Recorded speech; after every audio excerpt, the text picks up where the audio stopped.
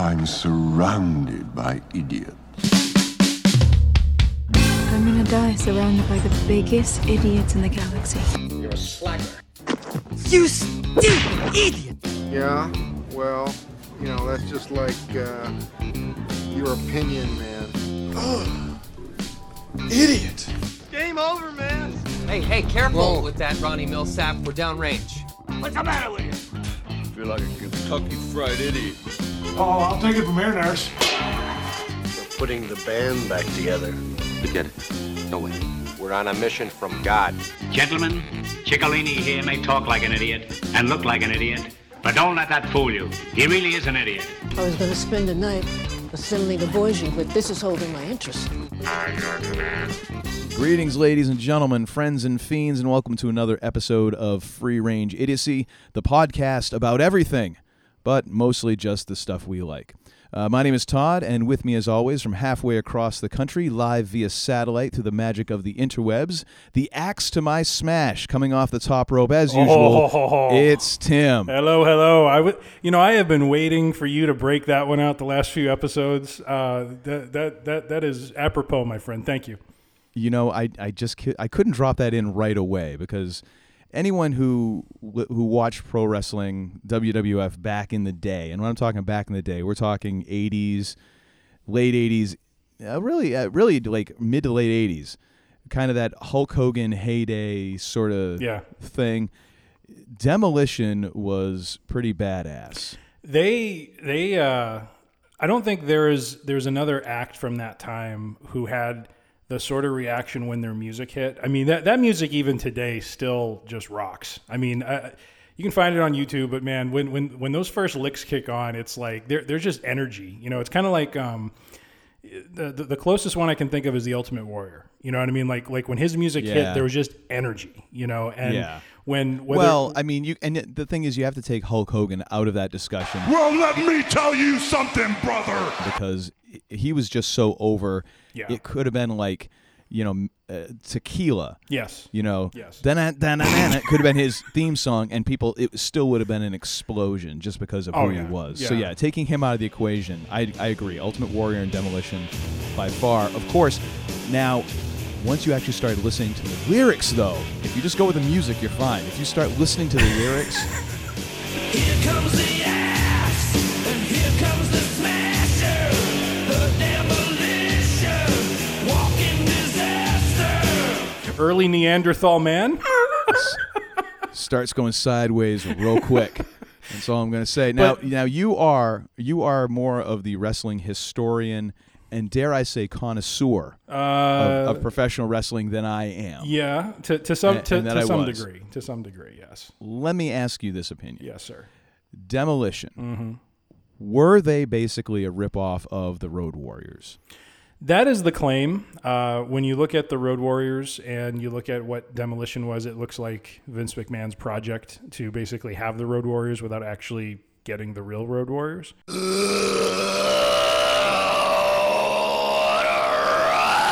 Yep.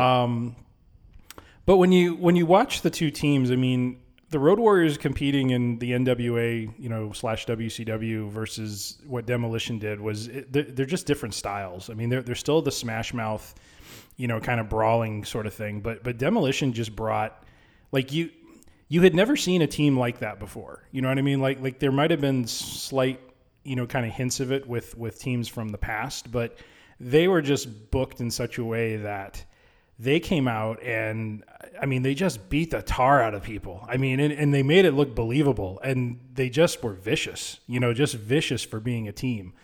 When we talked about their music, I mean, when they went from bad guy to good guy, my gosh, as soon as that music hit, the place went just nuts. I mean, they were, like you said, next to Hogan, they were probably one of the most over acts, in the late 80s, and they had just an incredible run as tag champs, But then eventually the Road Warriors made it to WWE, and then didn't they come in as Legion of Doom? They came in as the Legion of Doom. Yeah, they didn't come in as the Road Warrior gimmick, but they basically were doing the same gimmick, and And those two teams feuded, but the problem was by then, I think it was I forget his name, but the guy who was essentially Axe, he was on his way out from just physically, like he was ready to retire. Yeah, he I was pretty reading old. up on that, and today, and two things that stood out to me.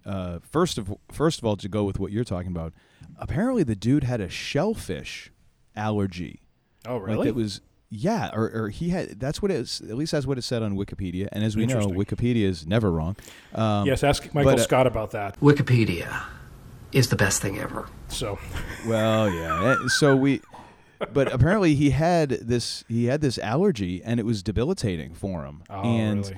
And it could come out of nowhere, and that's when they added in the third member of Demolition. Mm-hmm.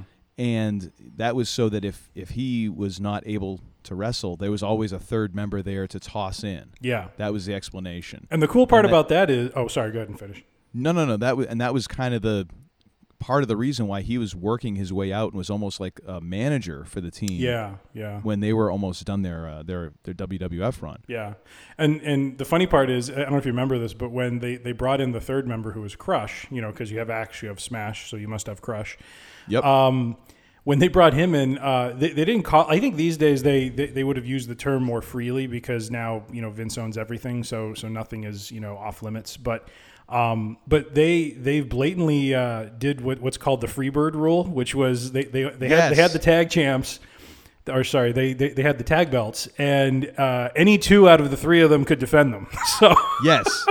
Yeah, that was mentioned in the Wikipedia article, which I thought was funny. So they were basically stealing one from, and I don't even think that was a WCW thing. I think that was I think that was WCCW. That was the Texas Von Erich promotion where the Freebirds were just crazy popular, and that was something they did, and then Demolition kind of took that from them. Now, the other thing that I thought was really interesting that came up in my research, because I remember there was some people back in those days who just held belts for a long time. I mean, and it's just because there was never, it never seemed like there was an actual real live big match until there was pay-per-views, or every so often, like, what was it, like Saturday Night Main Event? Yes. Some of those shows where they would have like a legit not legit, but like a legit contender instead of just, here's Joey Jobber is going to come out against Hulk Hogan. Gee, I wonder, is he going to hang on to the belt? Right. I don't know. Right.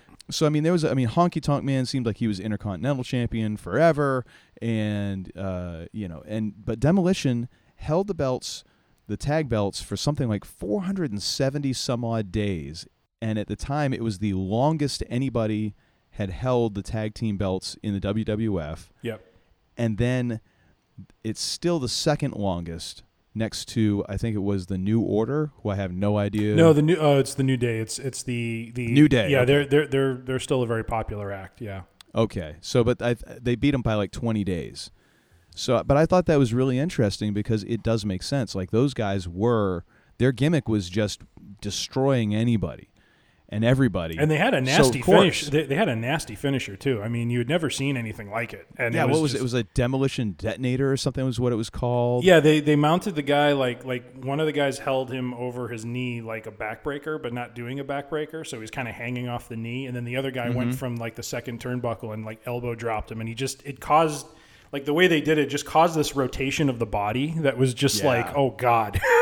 It looked awful. It really did. I do remember that. Like, it legit looked like it hurt, even if it was done well. Yes, it looked like it's gonna sting no matter what. Yeah. So they held it for, what'd you say, 480? 470 some odd days at least. I think of the record. Okay. It might have been 470 even. I would have to look it up. Because I thought they held it. Because back then they usually only did title changes at pay-per-views or you were saying Saturday Night's Main Event. And so by virtue of that, you would have people who would hold the titles for really long periods of time. Like Honky Tonk Man was the longest reigning Intercontinental Champion, and then you had Demolition. I thought they held the belts for well over 2 years. Well, I think they lost the belts, and then they got them back within a couple months, and then they held on to them for some more. So I think there was a little bit of a period where they didn't have them, and then they picked them back up. Oh, so this is like total number of days, like across different reigns, basically. Well, no, that was consecutive. Oh, okay. That was 470 some odd consecutive days. Okay. Title reign. Yeah. And then there were 3-time champs, so they held it 2 other times. Mm-hmm. But the longest one was 470, and that's the second longest consecutive day tag title reign. Yeah. Which, I mean, is kind of cool. Now, the funny thing is, I ask you, somewhat of a, oh boy, we ain't even gotten to that part of the show yet, but you know what? Go and help yourself. The smell of your corn liquor brewing is going to drive poor Miss Dryja right out of her mind. Anyways, so let me ask you this, because this is a bit of a loaded question, because I have my answer. How do you feel that gimmick has aged? Like, if you go and look at the photos now, or you look at any kind of taking out the actual wrestling, mm-hmm. just the gimmick of how they looked, and the overall gimmick aspect of it, not necessarily the in-ring performance. Yeah. How do you feel that's aged? That's a hard one to answer. It's kind of, they were kind of an oddly outfitted sort of tag team. It was very very, very different even back in the 80s.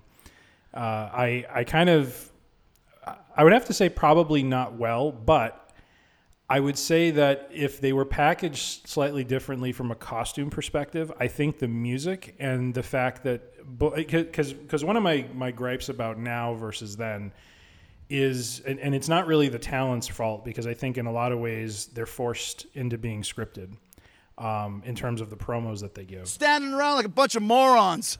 But a lot of the guys from that era had worked so many different territories and around the world that when they would cut promos, they just had a natural ability and skill for it. A little bit of the bubbly. And not that what the two of them said was like, Shakespeare by any stretch. All right, you something X.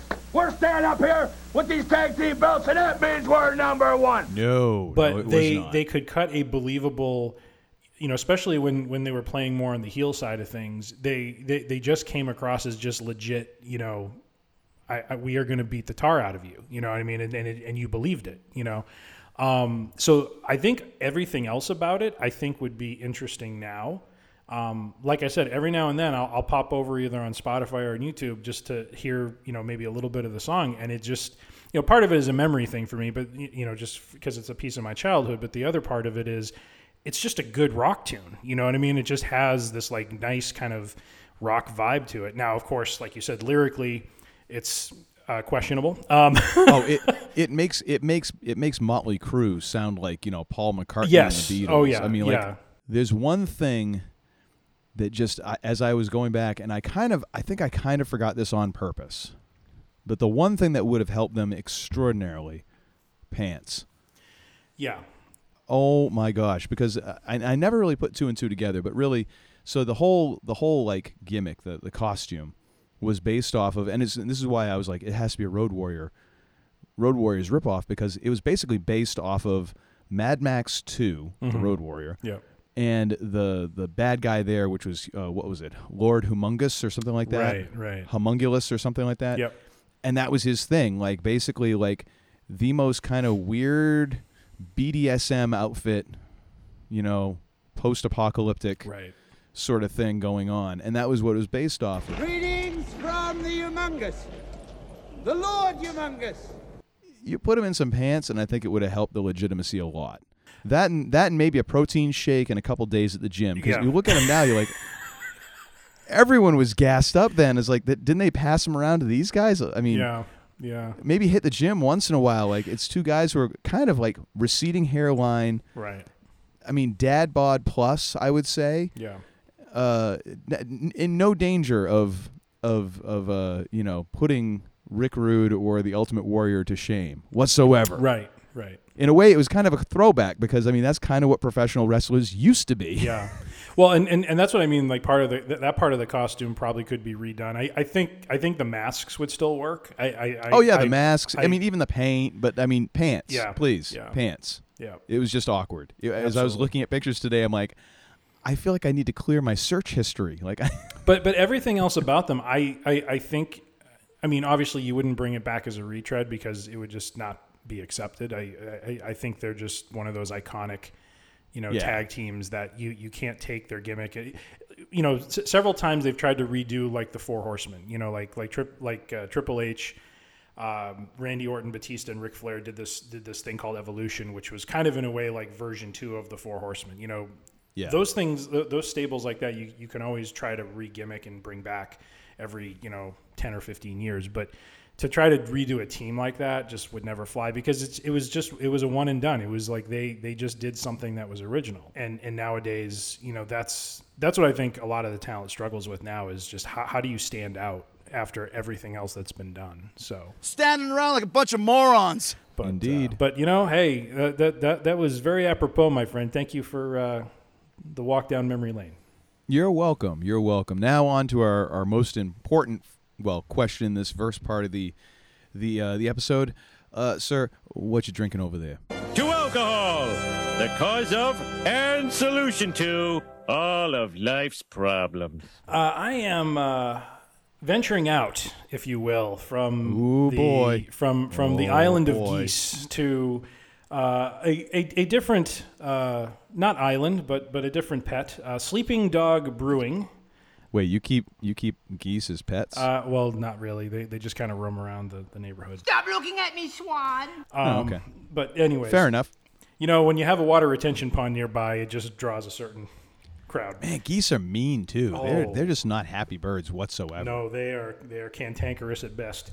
But I am drinking what is called Tail Chaser IPA. So, ooh. And how is it? It is quite good. It is quite tasty. It is a very very good India Pale Ale, as I've had many, and this stands up and holds its own. So I'm very happy with it. And Sleeping Dog Brewing Tail Chaser IPA. Very nice. Well, as I mentioned to you, I had planned on having a nice brew this evening. However, after ingesting enough fried food to kill a Great Dane, gosh.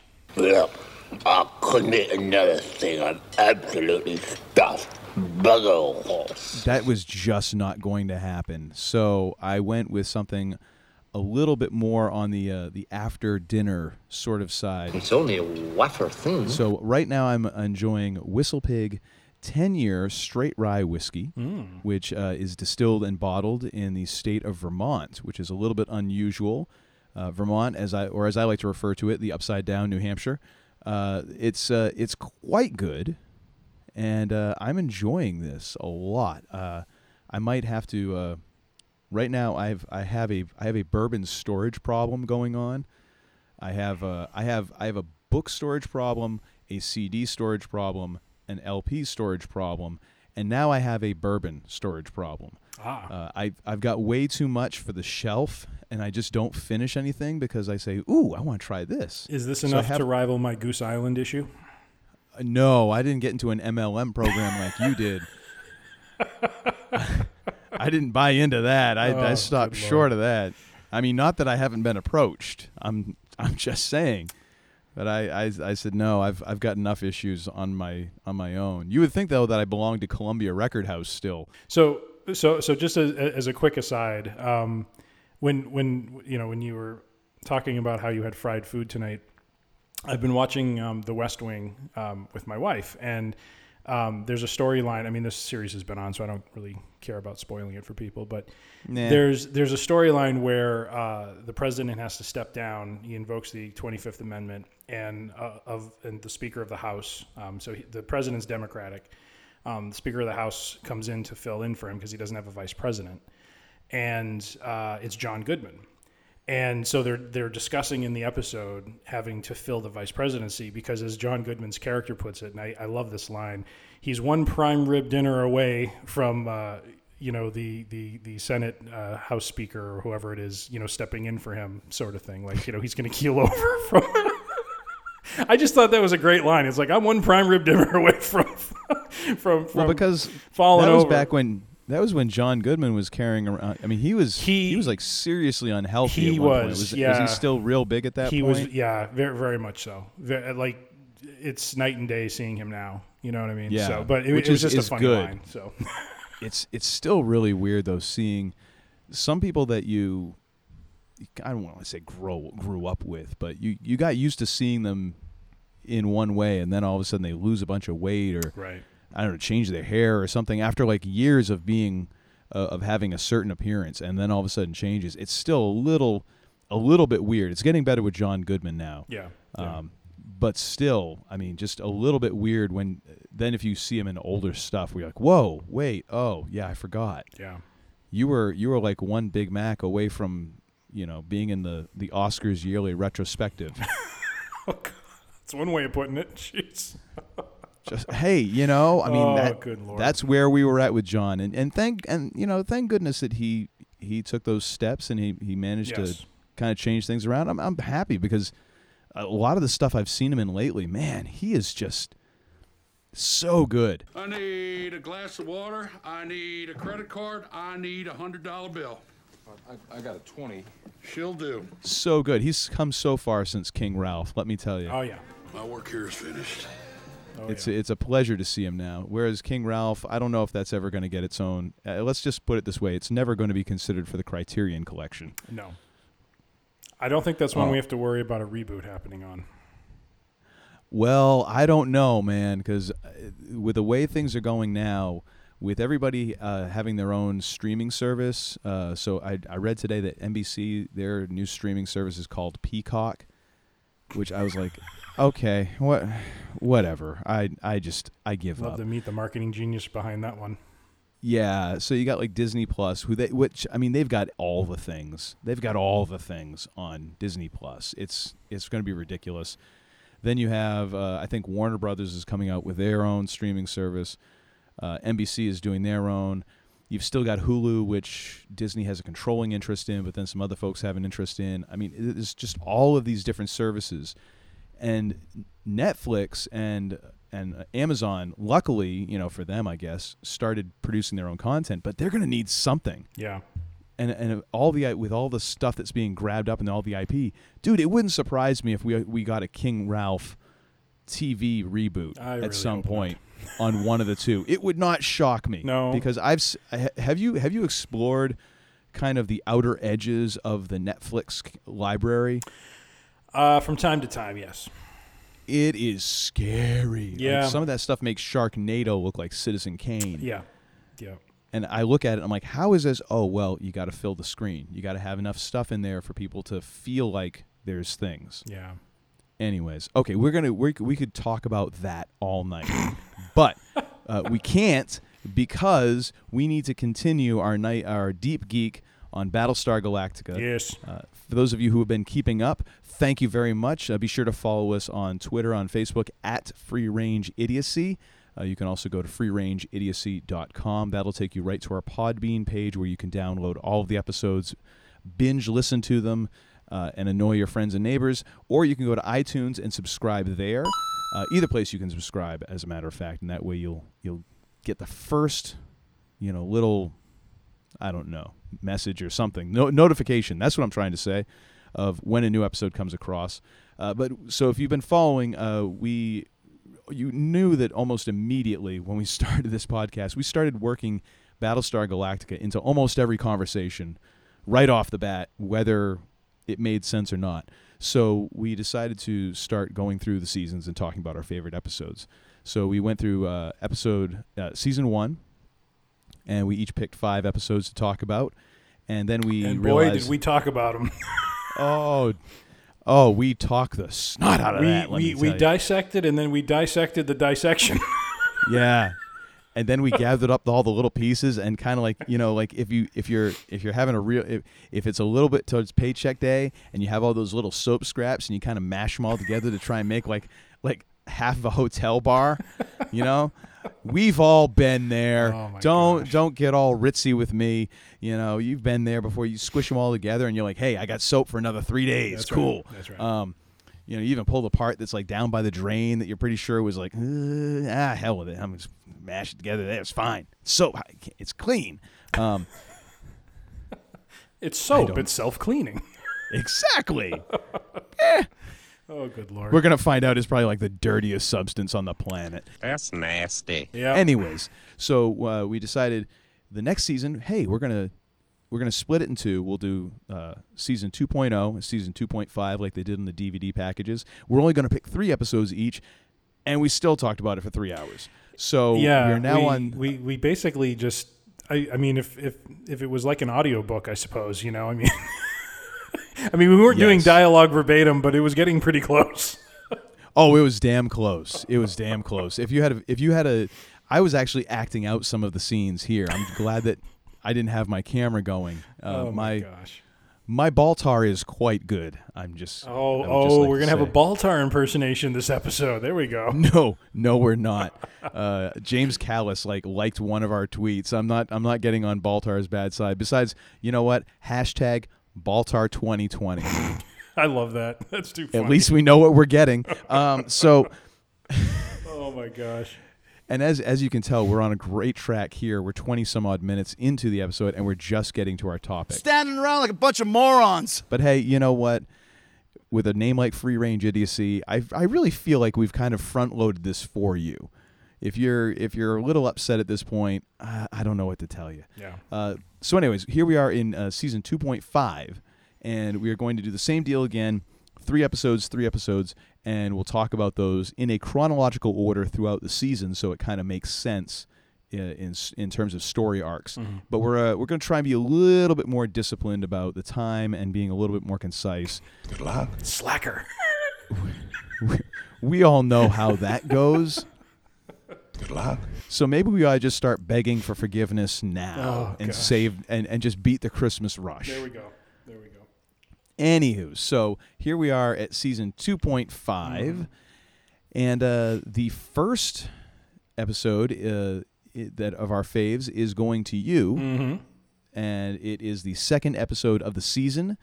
This would be episode 12 out of the entirety of season 2. I'm just going to go with those numbers because it's a lot less confusing for me. And it is called Resurrection Ship Part 2. And our little Wikipedia summary, which we've already established, are a little bit shady and miss a lot of big details, but we'll read it anyways. So you know you are getting the best possible information. Because we're too lazy to come up with our own. The battle to destroy the Resurrection Ship begins as both Adama and Kane make plans to seize complete command of the military. So what was it about this episode that you liked? There's a couple things. First and foremost, it was the chess match between Adama and Kane that was playing out throughout the episode. In our last episode, I believe Resurrection Ship Part 1, I think, was one of my favorites because of the downward spiral that we saw happen between the two crews coming together. And in this one, you start to see Adama and Kane basically make plans to take action on one another. And basically, once this mission is played out, they both are angling to take the other out to just have total control over the fleet. It's getting to a point where their philosophies and their way of doing things are just at such odds with one another that they see no other choice but to eliminate the other. Not me! I'm not gonna take this! Warmer, he's a dead man! Marmalade, dead! Niedermeyer, dead! And so you have Adama tee up, tee up Starbuck to take out Kane. And then on the flip side, Kane has her XO... Fisk. Fisk, I believe, over on the Galactica with Adama and everyone to just... It was kind of a weird reason they gave for him to be over there, but he was over there. Well, yeah, in case they were boarded, I think was the excuse. Yeah. And he brought a detachment of Marines. Yeah. But the overall theme of the episode, what I really liked about it was the idea of the consequence of our actions. And you see it play out in the episode with Kane in what eventually happens to her based on the number 6 copy called, I think her name was Gina.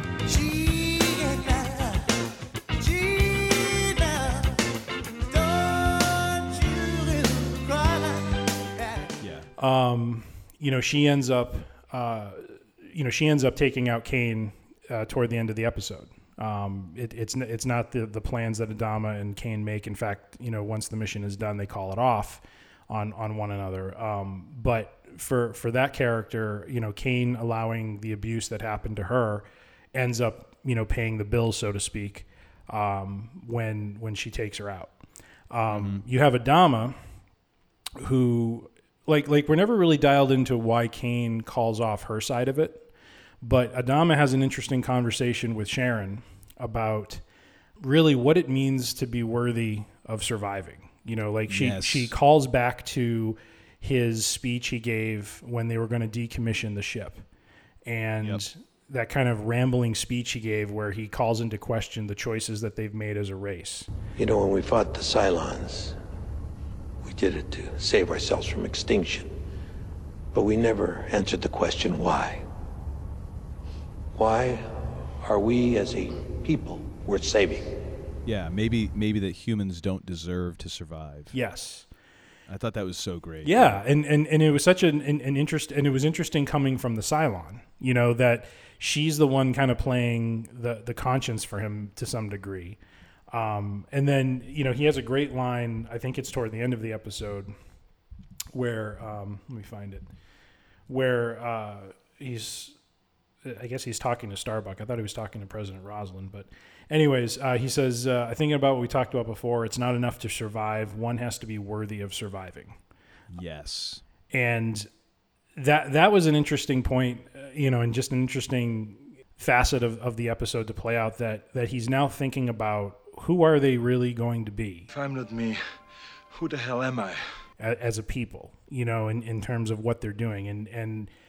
And what's great about this episode and the prior one is it really is kind of a ludicrous situation, because you have these two crews who are basically on the run, and things have just gotten so bad that they've come to this point with one another, that it's just a big power grab.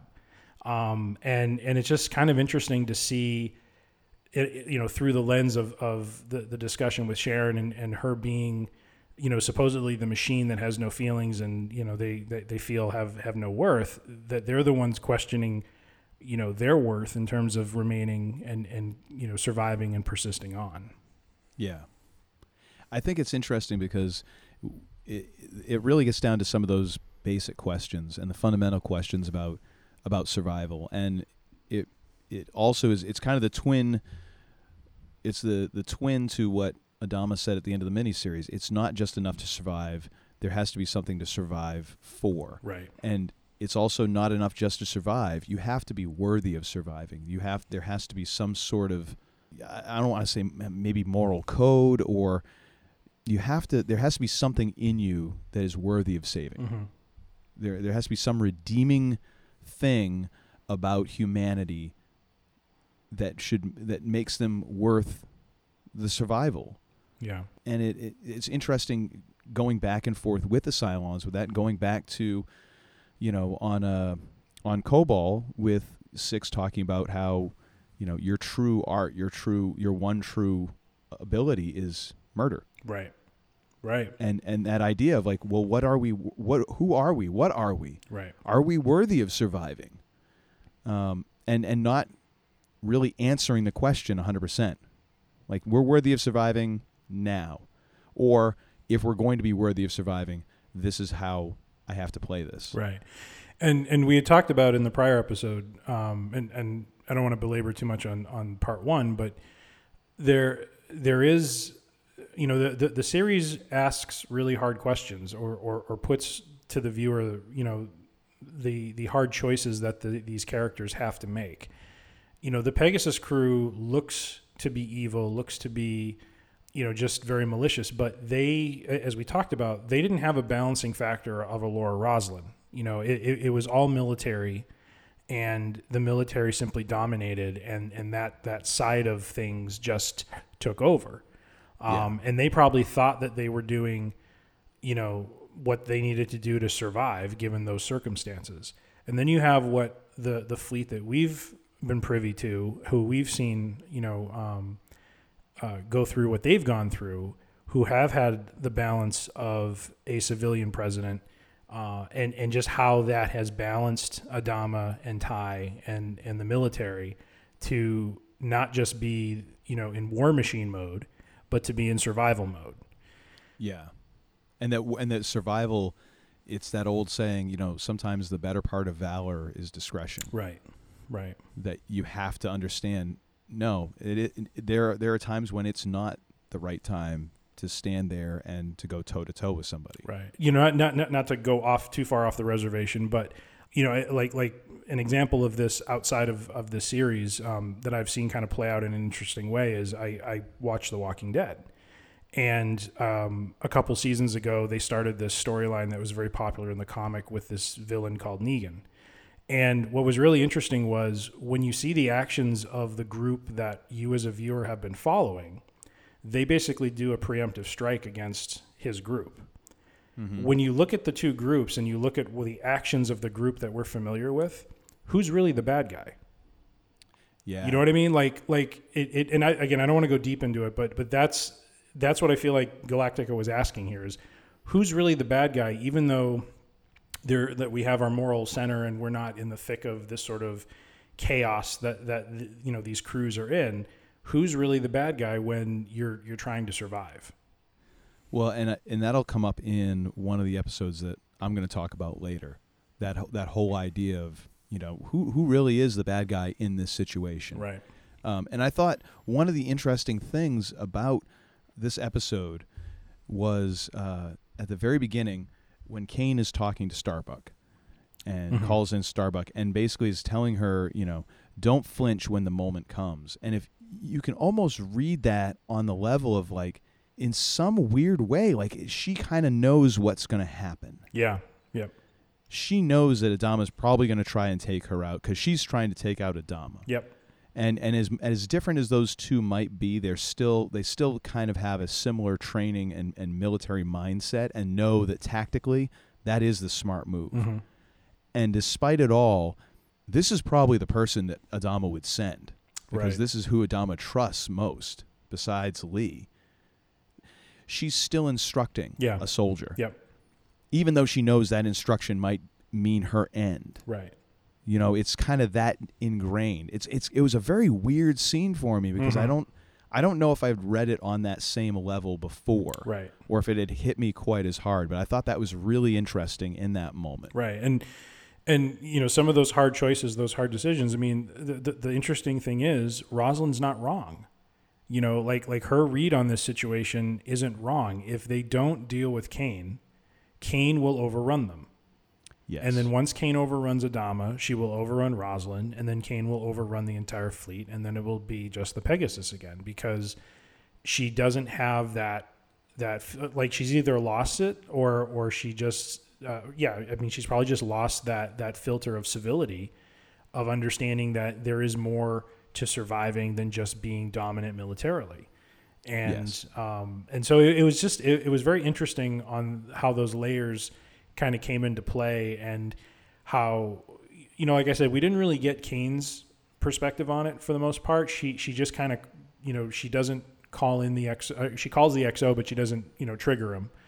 And Adama, we have some insights into what he's thinking and coming to that point of saying, look, we have to be better than this.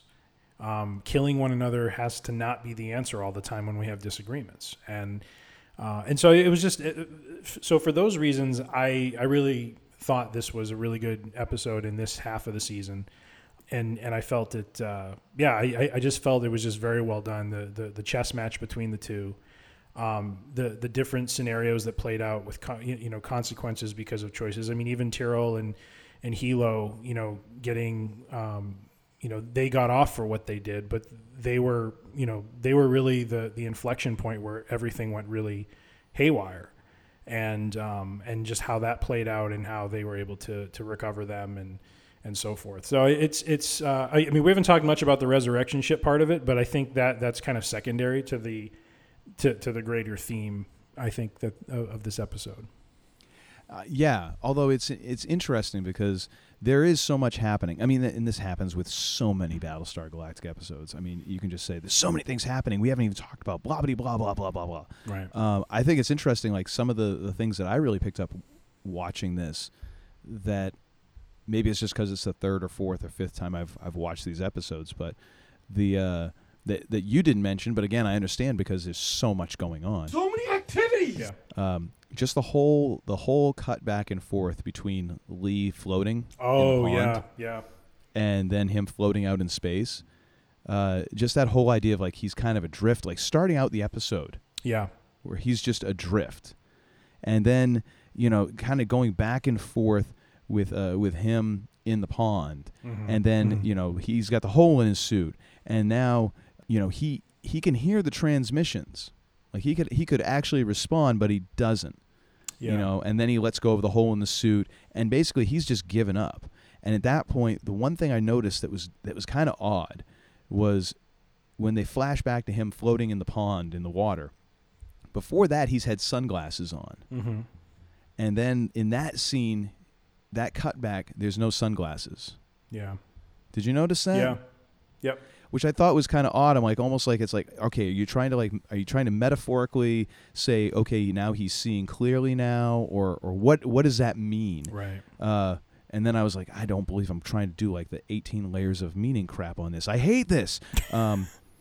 But I thought that was really interesting. And then, but the whole resurrection ship thing comes about mm-hmm. because of Prisoner 6, Gina, who essentially wants to die. Like she gives up the resurrection ship solely for the purpose of she wants to die and she does not want to resurrect. Right. She does not want to come back. Right.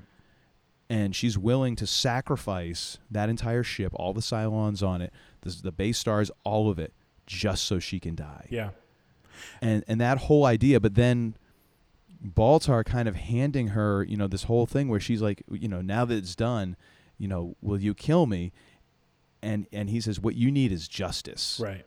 Right. And that ends up leading to, of course, bye-bye Admiral Kane. Right. Oh, Paulie won't see him no more. Which I thought was another interesting thing because then, of course, that doesn't go away. Like that plays out later on mm-hmm. in this series with Gina, which we will get to in one of my episodes as well. Yeah, it's just kind of it's another great example of how they really managed to sow these seeds and then pay them off down the road and keep going back to them and making the story that much richer. The weird thing though with the Lee Adama thing is they don't really explain his motivation though for giving up. Like Gina's is pretty clear. She's had the hope beaten out of her. Lee just kind of comes out of nowhere. But I was looking at notes on the episode, and one I mean, it's speculation, but one reason was the idea that the fact that Rosalind and Adama sanctioned the assassination of Kane kind of shattered his worldview. I don't see that for his character being something that would cause him to lose all hope, but it does seem to kind of come from nowhere, in some ways. Yeah. But then again, I mean, I think it's another example of just the idea of like, there's what's the payoff? Right. Right. What's really going to happen? Yeah. I don't know. To me, I guess I didn't need as much explanation there. Yeah. Because I could actually just see like, okay, yeah. I guess I could understand. Like he's thinking his chances of rescue are so slim anyways. Right. Maybe this is just the way it goes. Yeah. The one last thing before we move on, I really did enjoy the very end of the episode. Adama and Rosalind. We again see Adama not as the hardened, general or admiral that he is, but rather this very, Rosalind at this point is fading and fading fast. And I just thought it was a really touching, sort of moment for those characters, for him to kiss her like that, very out of character for who he is, but very much in character given the direction he sees her going in, and understanding that she doesn't have, much longer, to live. So I just thought it was kind of a very, kind of touching end to, again, the idea that what makes them worthy of survival? Are they able to compromise? Are they able to negotiate? Are they able to work with others? Are they able to love? And that sort of thing. And so it was very interesting to kind of end it on that note. Yeah, I wrote down there my note on that was, damn, those two acted the hell out of that last scene. Yes. They were just so good in that moment. Oh, yeah. Oh, it was a beautifully acted scene. Yep. And just the way that it was, the fact that they probably had to carve out seconds here and there out of different aspects of the episode to really give that as much time, because it's not a quick scene. They really take their time in that scene, and I'm so glad they did, because it just gives you time to really let that emotional impact kind of land. Mm-hmm. Mm-hmm. And it's beautiful, and they're just those two are just so amazing as actors. It's repetitive to say it over and over, but damn, yeah, those guys were really good in that episode. Yeah. Okay, so let's go to our next episode, and this is one of mine. This one is called... I lost track of my notes. My bad. This is episode 14, so we're going to skip ahead a couple episodes here. And this is called Black Market. The death of a senior colonial officer prompts Apollo to lead an investigation into the rampant black market in the fleet. And once again, Wikipedia leaves out a bunch of stuff. Wikipedia is the best thing ever. Part of the reason Apollo is in the middle of this is because he's shacking up with somebody on Cloud 9. Yes. And that's how he's involved in the black market. But I thought this episode was, first and foremost, another great example of an anti-Star Trek episode, where we see that, we see much less of a utopia-based society and more of a reality-based idea of what would actually be happening in this world given these circumstances. Yeah. Yep. And I think another example of this is in the previous episode, Epiphanies.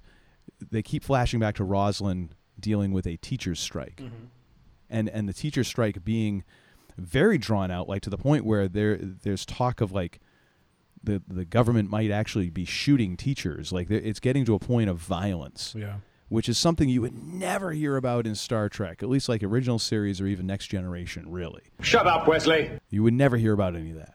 And I thought that was a great example. just a great way that they draw out that and make it much more of a real world. Yeah. And not in necessarily a, it's gritty and this and that and the other. It's just stuff that happens. It's just stuff that happens in real life, and they put it in the show. Yeah. Yep. And then and I love it how even they even come out and say it. Like Zarek even says later in the episode when Lee wakes up and he's got the killer dead in the room, and Zarek is, of course, on the quorum, and he comes up and he's like, "Did you expect some utopian fantasy?" I'm like, well, okay, it's a little on the nose, but you know what? I mean, Richard Hatch does such a great job delivering the line, like, all right, fine, go ahead. I'll allow it. And the other thing in this is, man, I noticed this, at least this entire half of this season, damn, it gets dark at times. Mm-hmm. I mean, they are not afraid to dive deep into that darkness instead of what a lot of TV shows will do is kind of skim the surface for effect, and they kind of get a little bit of credit for, they kind of went to a dark place there, but they're just kind of like, they go deep here. I mean, they literally are talking about the idea of trafficking children for profit. Yeah. Yep. And you have the incredible Bill Duke playing a heinous character named Phelan, who is the chief honcho of the black market, delivering a great line that is, you can just read so much into the rest of the entire Galactica world. He says, "It's hard to find the moral high ground when we're all standing in the mud." Yeah. And it's like, damn, okay. Son of a bitch. The bad guy made a good point. Does he at any point take out a razor and just kind of run it over his bald head? I see you. He was awesome in Predator. He was awesome. I don't care who you are back in the world. You give up position one more time, I'll bleed you. Real quiet. Leave you here. Got that? Yes. Oh, man. He's good. He's good in everything. Yes, he is. Like, every time I see him in anything, I'm like, yeah, Bill Duke, baby. Bill Duke. Woo. And such a great name, too. And of course, that also ties into the idea of, Lee, after, he's investigating the black market, and he finds Ellen's bracelet and goes to Ty. And Ty, lo and behold, says, I traded it for this and that and the other, and but I'm not the only one. And it's like, I know that you're going and you're shacking up with, let's just call it's a prostitute. He's paying for her services. Nobody is clean in this episode. No. Well, nobody. Well, and it's even a little odd because he seems to have some kind of, friendship with her daughter.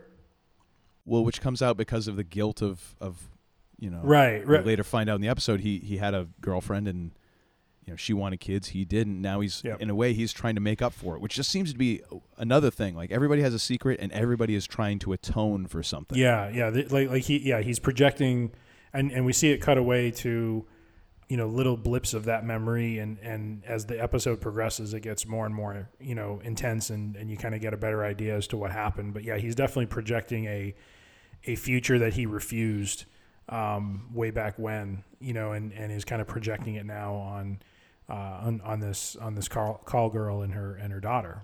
Yeah, and she even kind of calls him out on it, like, this isn't what and I think this is towards the end of the episode, but this isn't what you think it is, and it's never going to be, that sort of thing. And it's like, man, again, it's just, it gets to this real kind of dark and real place. Yeah, and I think it goes back to what you brought up with with Adama's initial speech, right? It's not enough to survive. You need to have a reason to survive, right? Yeah. And we see it in this episode with how, like, I think this is one of the ways that he's trying to cope with whatever depression is going on with him, post the resurrection ship battle. And not to jump ahead to your next episode, but that ends up being a theme that plays out with Starbuck, with having a reason, to live and to persist and to not just be reckless, In this case with Lee, I think he's trying to find a sense of purpose, and he's projecting that into this woman and her daughter. Well, and he's looking for some kind of comfort. I think imagine if you're in this situation, everyone is just struggling for some kind of normality. Yes. Just to find something that feels somewhat normal, or something like what you used to, like what life used to be, even though it's never going to be like that, Right. Which then, of course, it really becomes kind of in the forefront towards the end of this season, which, hey, we won't spoil it, at least for another 25-30 minutes, but that idea of, like, just try and find that whatever could be normal now, and finding somebody to love, or finding someone to at least pretend that you love, or whatever that is, because who knows what's going to happen 5 minutes, 5 days, 5 months from now. But it also goes into, it's so weird because you get the two sides of Lee Adama. You get the romantic, optimist, kind of he sees the upside. He has a very optimistic view of the world, and that things can be better. But then there is also this very there's a very black and white Lee the realist. Right. That, this is the situation, this is how we're going to do it. And you saw it back with Zarek on the Astral Queen, again, the most unfortunately named ship in the colonial fleet. That's nasty. And they acknowledging, like, no, this isn't right, and we will have elections, and because this is not the way it should go. Right. And even Rosalind being kind of cheeky at that point, being like, well, he's your son, and oh man, but that kind of gets flipped on her because at this point, Lee the realist, after seeing, like, Lee the romantic, like, trying to make things right with this woman, even, like, offering to take her to Galactica and to protect her and all this, he goes in there and in cold blood he kills Phelan. He kills the head of the black market in cold blood, just shoots him right there in front of everybody. And then immediately acknowledges the black market is going to continue. It's a necessary thing. It's always going to be there. Here's how it's going to work. Yeah, and he sets very clear parameters with him. Like he addresses, a couple of the darker themes around the exploitation of the children, Yep. and of the holding back of medicines, Yeah. and that kind of thing. But yeah, he basically just, rather than eliminate it the way Rosalind wanted to, and that was one of those points where Rosalind was in the wrong. She didn't. Well, fully they're all in the wrong. Yeah. I mean, honestly, everyone's in the wrong here. Well, Again, it goes. everyone's down in the mud. It absolutely goes back to that line you said. That from Bill Duke. It's everyone is truly in the mud. Yeah, absolutely. And that's the moment where when Lee goes and basically says we're monitoring it or something like that, Right. and Rosalind is pissed. Oh yeah, she's a level of pissed that Adama was when Lee said there was going to be elections, when Rosalind was like, haha, that's kind of funny. She's wanting to put something out of the airlock, I'm thinking at that point. Oh, I mean, in a heartbeat. Oh, I'm thinking, yeah, she'd really like to at that point. But it's such a weird idea of those two things coexisting with that character. And it really is. Lee Adama is a person of extremes. Yeah. He really is when you start coming down to it. And it's not the same extremes as Starbuck, but they are kind of similar. They're just on different roads. Yeah, you know what I mean? He's not as reckless as she is. She's more of a kamikaze sort of person, and he's I think you make a really good point. I think he starts the episode in more of this fantasy land, and by the end of the episode he's the realist, and he's basically brokered a very real, kind of boundary oriented deal with these guys to make it so that they can continue doing what they're doing, but within very strict parameters, at which point they will be eliminated. And they just watched him take out their leader, so it's like, I'll do it. Well, he takes out the leader. He's the son of the admiral of the fleet, and he's one of the best pilots of the fleet. So they're screwed if they tick him off one way or the other. And I think the icing on the cake is when he takes out their leader. Yeah. So one other thought I had, or question I wanted to ask you about this. Everything. A lot of this takes place on Cloud 9, and then on this Prometheus ship, where a lot of the black market shenanigans are happening. And the Prometheus actually, when I first saw it this time, I'm like, oh my gosh, it's the dirt mall from Mallrats. just to tie in another Kevin Smith reference. That's right. I'm satisfied. But what's interesting, and it's something interesting you said at the beginning of this, when you're talking about how everyone's kind of holding on to their past, or a little bit of a sliver of the reality they used to live. Yeah. It definitely seems like in this episode and prior episodes, Cloud 9 is kind of the last vestige of what they once had. You know what I mean? Like it seems like this fantasy land, this welcome to Fantasy Island, this place they go to relax, to have some drinks, to for recreation, clearly for certain recreation that Lee was getting involved in. But you know what I mean? Like it seems like it's just kind of this place, and I find it interesting because, especially when we get to one of my episodes, when that goes away, and I think we'll come back to this again when we start talking about season 3.0, how that impacts the fleet, how that impacts morale. I mean, once you take that last vestige of normalcy for them away, how does that impact things? And it was just interesting because whenever they've shown Cloud 9, not just in this episode but prior episodes, it just feels like a very normal, Caprica kind of place. You know what I mean? Yeah, I never thought of it that way. That's a really good point. Yeah, we'll have to. Keep that in mind. I want to talk about that more a little bit when we get to that. When we get to that episode. Mm-hmm. Yes, that'll be interesting. All right, let's move on to the next episode because we want to somewhat keep ourselves moving here. Under 250. So the next, good luck. Keep your fingers crossed, bub. One can dream. Yes. So the next episode is another one of mine. So it just sort of worked out that the middle section of this is all mine. It's all mine. It's Todd's show. Yeah. Dear Lord, help us all. Slacker. So the next one on my list is episode 15, which is Scar. Great episode name and great character name. I'm surrounded by idiots. Starbuck's mental state is in question as Galactica's fighters are hunted by a veteran Cylon raider known as Scar.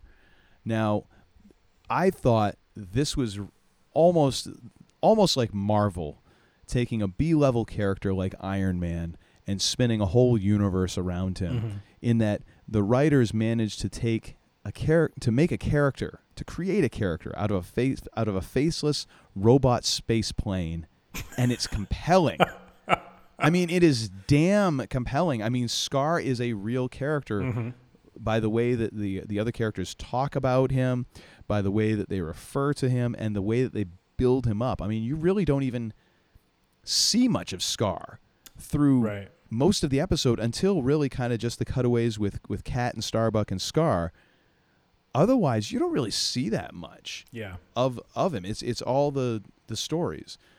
And I love the idea of Starbuck slipping because it really allows us to dive into her psyche, and it makes the character in the show more interesting because it's not just this like gung-ho pilot who's never afraid, that one-dimensional kind of always a hero sort of thing that would end up being really boring in a lot of instances. But it really makes her multidimensional. Like she is messed up on so many levels. She is like so good at some things, but she is really bad at a lot of things. Yeah. And in the episode, I mean, she's like trying to hook up with Lee. And it really just demonstrates this whole idea of like she can't deal with the living or the dead. She doesn't exist in any world at all. She is just kind of unto herself. Like it feels like she is only visiting. She's a tourist in the world of the Galactica at this point. Right. And I think it was really good in this episode how the writers used the destruction of the resurrection ship to kind of shrink the entire world. So there's no more, it gives you a reason why the Cylons have kind of backed off. And you can kind of make things small for a little while because the Cylons kind of have to regroup because they can't just throw numbers at the Colonials anymore. Right. That was their greatest asset, and they just can't. They probably could do it still, but in some machine way, they're making the calculations like that's not a smart move. Not until we figure out exactly what in the heck we're doing. Well, and what I think is interesting in this episode is it also highlights how much more deadly the Raiders are becoming now. I mean, I know this is there's a laser focus on this one, but when you consider what it's doing, it is there is no. I mean, we learned basically that they're able to resurrect. I mean, the Raiders are able to transfer what they've learned as well, through their experiences. But now that that's eliminated, now you have a Raider that is thinking more tactically, more strategically. And when you see the way that it pursues Starbuck and Kat, it's using the environment. It's using a bit of their hubris in terms of them just flying their patrol and not really paying much attention to danger areas. I mean, Starbuck seems a little more keyed into it, which would make sense as being the veteran pilot than Kat. But what I found really interesting was just how they portray this ship as just being ruthless and not having fear.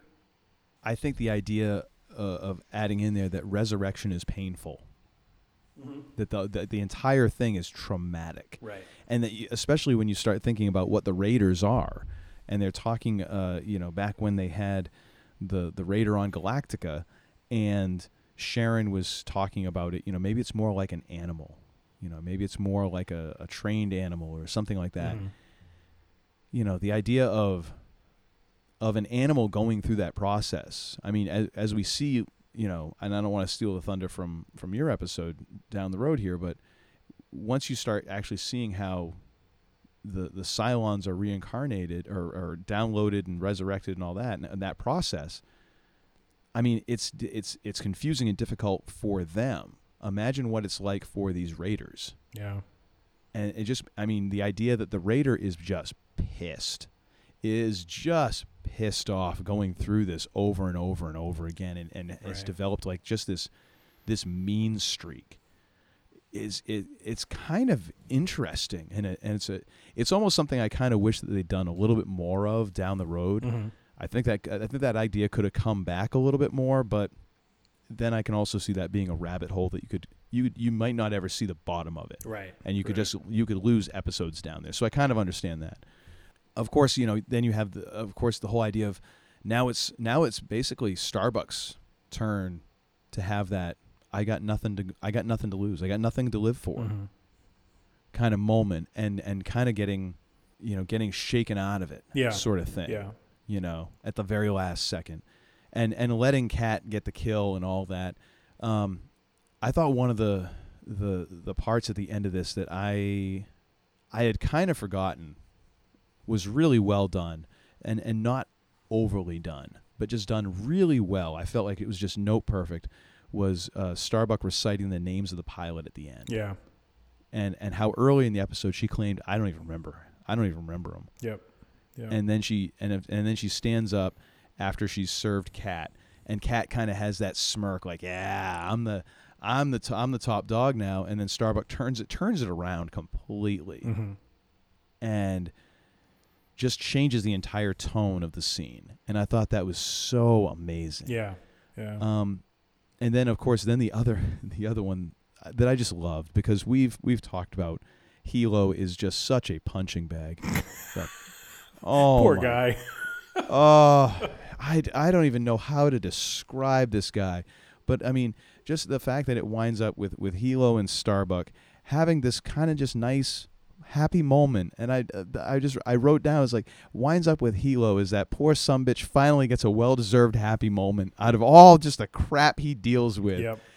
He finally just gets a moment where he can laugh and kind of joke around. I'm like, I'm so happy for Hilo. I mean, I know he's a total fictional character, but it's like, I feel like if I ever met what was it, Tomo? Oh, I can't remember his last name right now. It starts with a P. Yeah. But if I ever met the dude, I'd just be like, dude, just bring it in. Bring it in. I feel like you just need hugs. You just need hugs, man. Tomo Penniket. Okay, thank you. I just feel like he's, after all those episodes, it has to have an effect on him. Even though you're just playing a part, like, right. Damn, my character just gets crapped on all the time. That's one of those things. You're going to see him one day in a mall, and you're going to just go up and give him a hug, and he's going to be like, security. Either that or he's going to be like, thanks, man, I needed that. It's been haunting me for 15 years now. So I appreciate that. So one question I have for you, because I got to thinking about this as I was watching it. Do you feel like they invested enough time in season 1 to have it be believable that Starbuck was that in love with Anders? Because I find myself struggling with that a little bit, and some of it is just, I think, because of the lack of air. I don't mean to say airtime, but the amount of time we've seen Anders with her. We saw them play Pyramid and have a moment. We saw them have a moment in the bedroom. When I look at that compared to, the amount of time we've seen her and Starbuck have, a back and forth and just their dynamic and stuff like that. It's just, You mean her and Lee? Sorry, her and Lee. What did I say? You said her and Starbuck. I'm like, I am so confused right now. Oh my gosh. Yeah, bad on me. But yeah, her and Lee. And I get the idea is that her and Lee is just not destined to happen. But it's like I wish they could have sold me a little bit more on Anders. You know what I mean? I feel like Anders is just this blip on her radar, and yet they make him out to be this like rock of her life sort of thing, and it's very strange. It's like if she had done this and it was about Apollo, then I sold, got it. Well, and here's the thing though. I think the reason that I'm willing to forgive that, and I totally understand where you're coming from, and I think if it were a different character, I could agree, because I can totally understand your reasoning, and it does feel like there wasn't enough there. However, I think what does make it different is that you've built the Star Trek Starbuck character. Damn it, I'm catching it from you. We're both on fire right now. Shut up, Wesley. Anyways, nobody. I need to edit Beam that because down nobody needs to the hear that. red shirt. Yes. Cannon fodder. Lieutenant Cannon fodder. Come with me. Lieutenant Cannon fodder. Love it. Ensign Dead Meat. Oh. You're with me. Man, I told you with that name, it's only a matter of time. Oh, God. All right. Anyways, but I think they did a great job of really showing Starbuck as a character in that first season and who she was. And because at one point, I forget, wasn't it? It was like Colonial Day or something. And she ends up sleeping with Baltar. Right.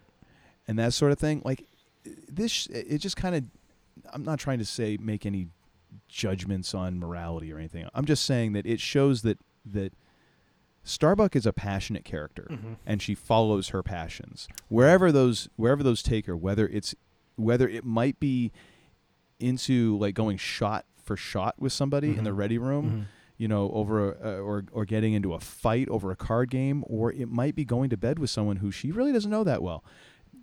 That's who she is as a character, and it partly has to do with some of the stuff that's happened in her past, right? And just who she is, who she has been as a person, and formed by her experiences and upbringing and all that stuff. Anyways, but I think the idea of that happening would be kind of abnormal with any other character except Starbuck. Right. With Starbuck, I can totally believe that would happen. The idea of it being, if it were like D, that totally doesn't make sense. Right. If it were Lee, especially, it wouldn't make sense.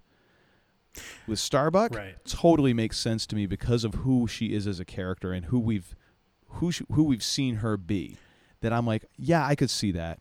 I could see her like latching onto that. Right. Latching onto that person. Yeah, totally. No, and I do think that makes sense. I mean, I think, you brought up D, for example. I mean, I think the Lee and Duala build up was over a lot of time. And so when it got into them, eventually getting together, that made a lot of sense. You know what I mean? Like it wasn't kind of out of the blue. I felt the Anders thing a little bit more, but like you said, I think Starbuck has consistently always been portrayed as this, kind of wild card who, like you said, she follows her passion, and really in the point of this episode was really about her, similar to what we talked about in the prior one with Lee, was her finding her purpose, finding her reason to survive. And coming to that conclusion in the midst of battling this, ruthless and as Sharon put it, very hateful raider, that was going after them. Like I really like the description Sharon uses. Like, he hates you, and the hate is just building every single time that he takes one of you out. He's just, that's just what his purpose is. And so it was really telling at the end when she talks to Hilo and basically says, if I had taken Scar out, I would have killed myself. Like, she recognizes that. I still struggle. I'm going to jump around a little bit, but I still struggle with the character of Kat a little bit. Like, I get the idea of her supplanting Starbuck, but the way that she is portrayed in the show, gosh, she really grinds on me a lot. You know what I mean? Like I get it. I think that's on purpose. Oh, I know it is, but it's just one of those things where it's like, grr, it's just, I hate to see Starbuck taking one in the jaw from her, because she just, you remember her character from season 1 being, the Nugget, and yep, and you hate to see like, and we've talked about this before. I think a lot of this show is breaking down characters down to their core and then building them back up. And clearly in this phase right now, Kara, Starbuck is being broken down to get to the point of understanding that, that she does love Anders, that she has a purpose, and that she needs to, as good of a pilot as she is, that she needs to, conduct herself in a way that she's going to be able to see him again. And not be, the kamikaze that she's been in the past. I think the interesting thing, though, is if you look at Kat is actually, in some ways, well, not really more professional, but she had that breaking down of character, of course, when, she was, when she was taking the stimulants, trying to still make patrols and all that.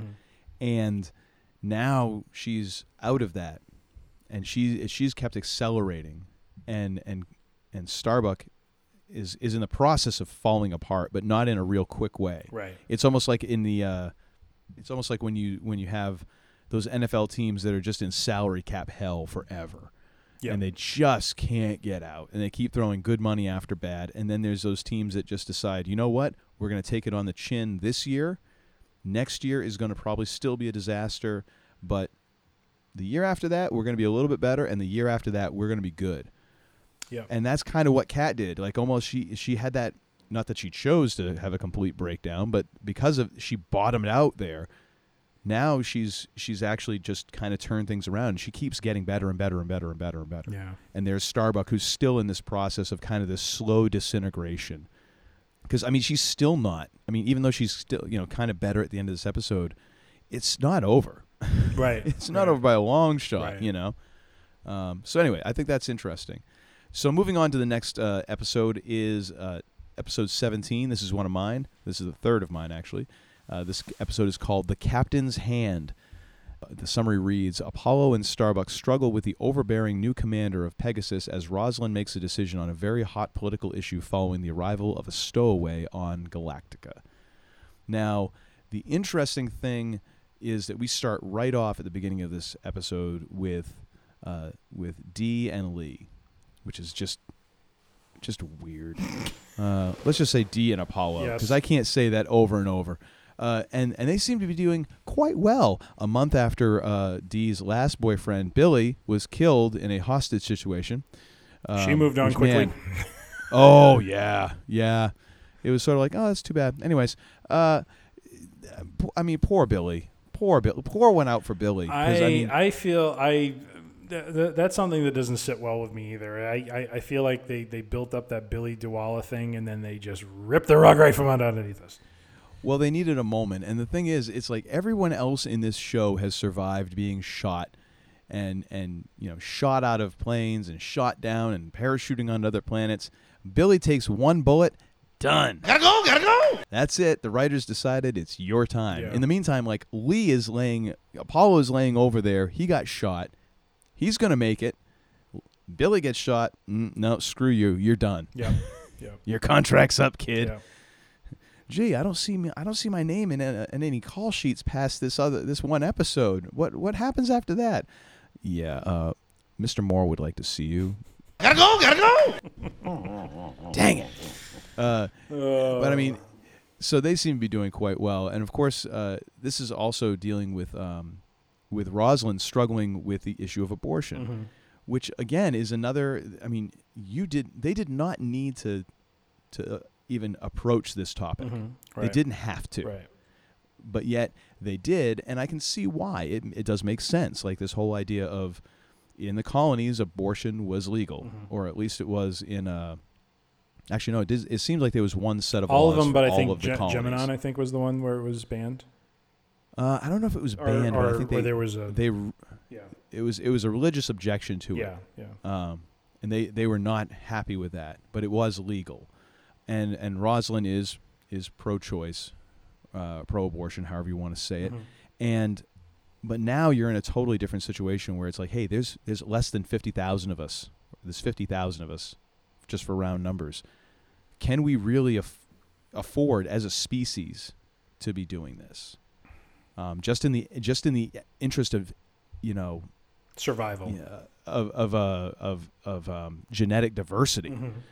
And I think wasn't it this episode where oh my gosh, I think it was where Baltar goes into the whole idea that within like 15 or 50 years that the human race would just basically peter out. There's not that if they keep going at this rate that the human race cannot survive. Even if they survive and they find a habitable planet, there's not enough people reproducing quickly enough in order to make this work. Yeah, I think one of the show notes says that when he adds in the crew of the Pegasus to his calculations, the result of the end of the human race within 18 years at the current attrition rate. Which is, I mean, it really kind of taking an issue that is such a hot topic in the real world, right? And is a hot topic in this situation, but also approaching it in a very different way. Like, yeah, this is there's morality, there is ethical concerns, there's religious concerns, there's all this, but there's also just simple math. Right. Of this situation, and framing it in that way and allowing them to talk about it in a different way, which I thought was really interesting.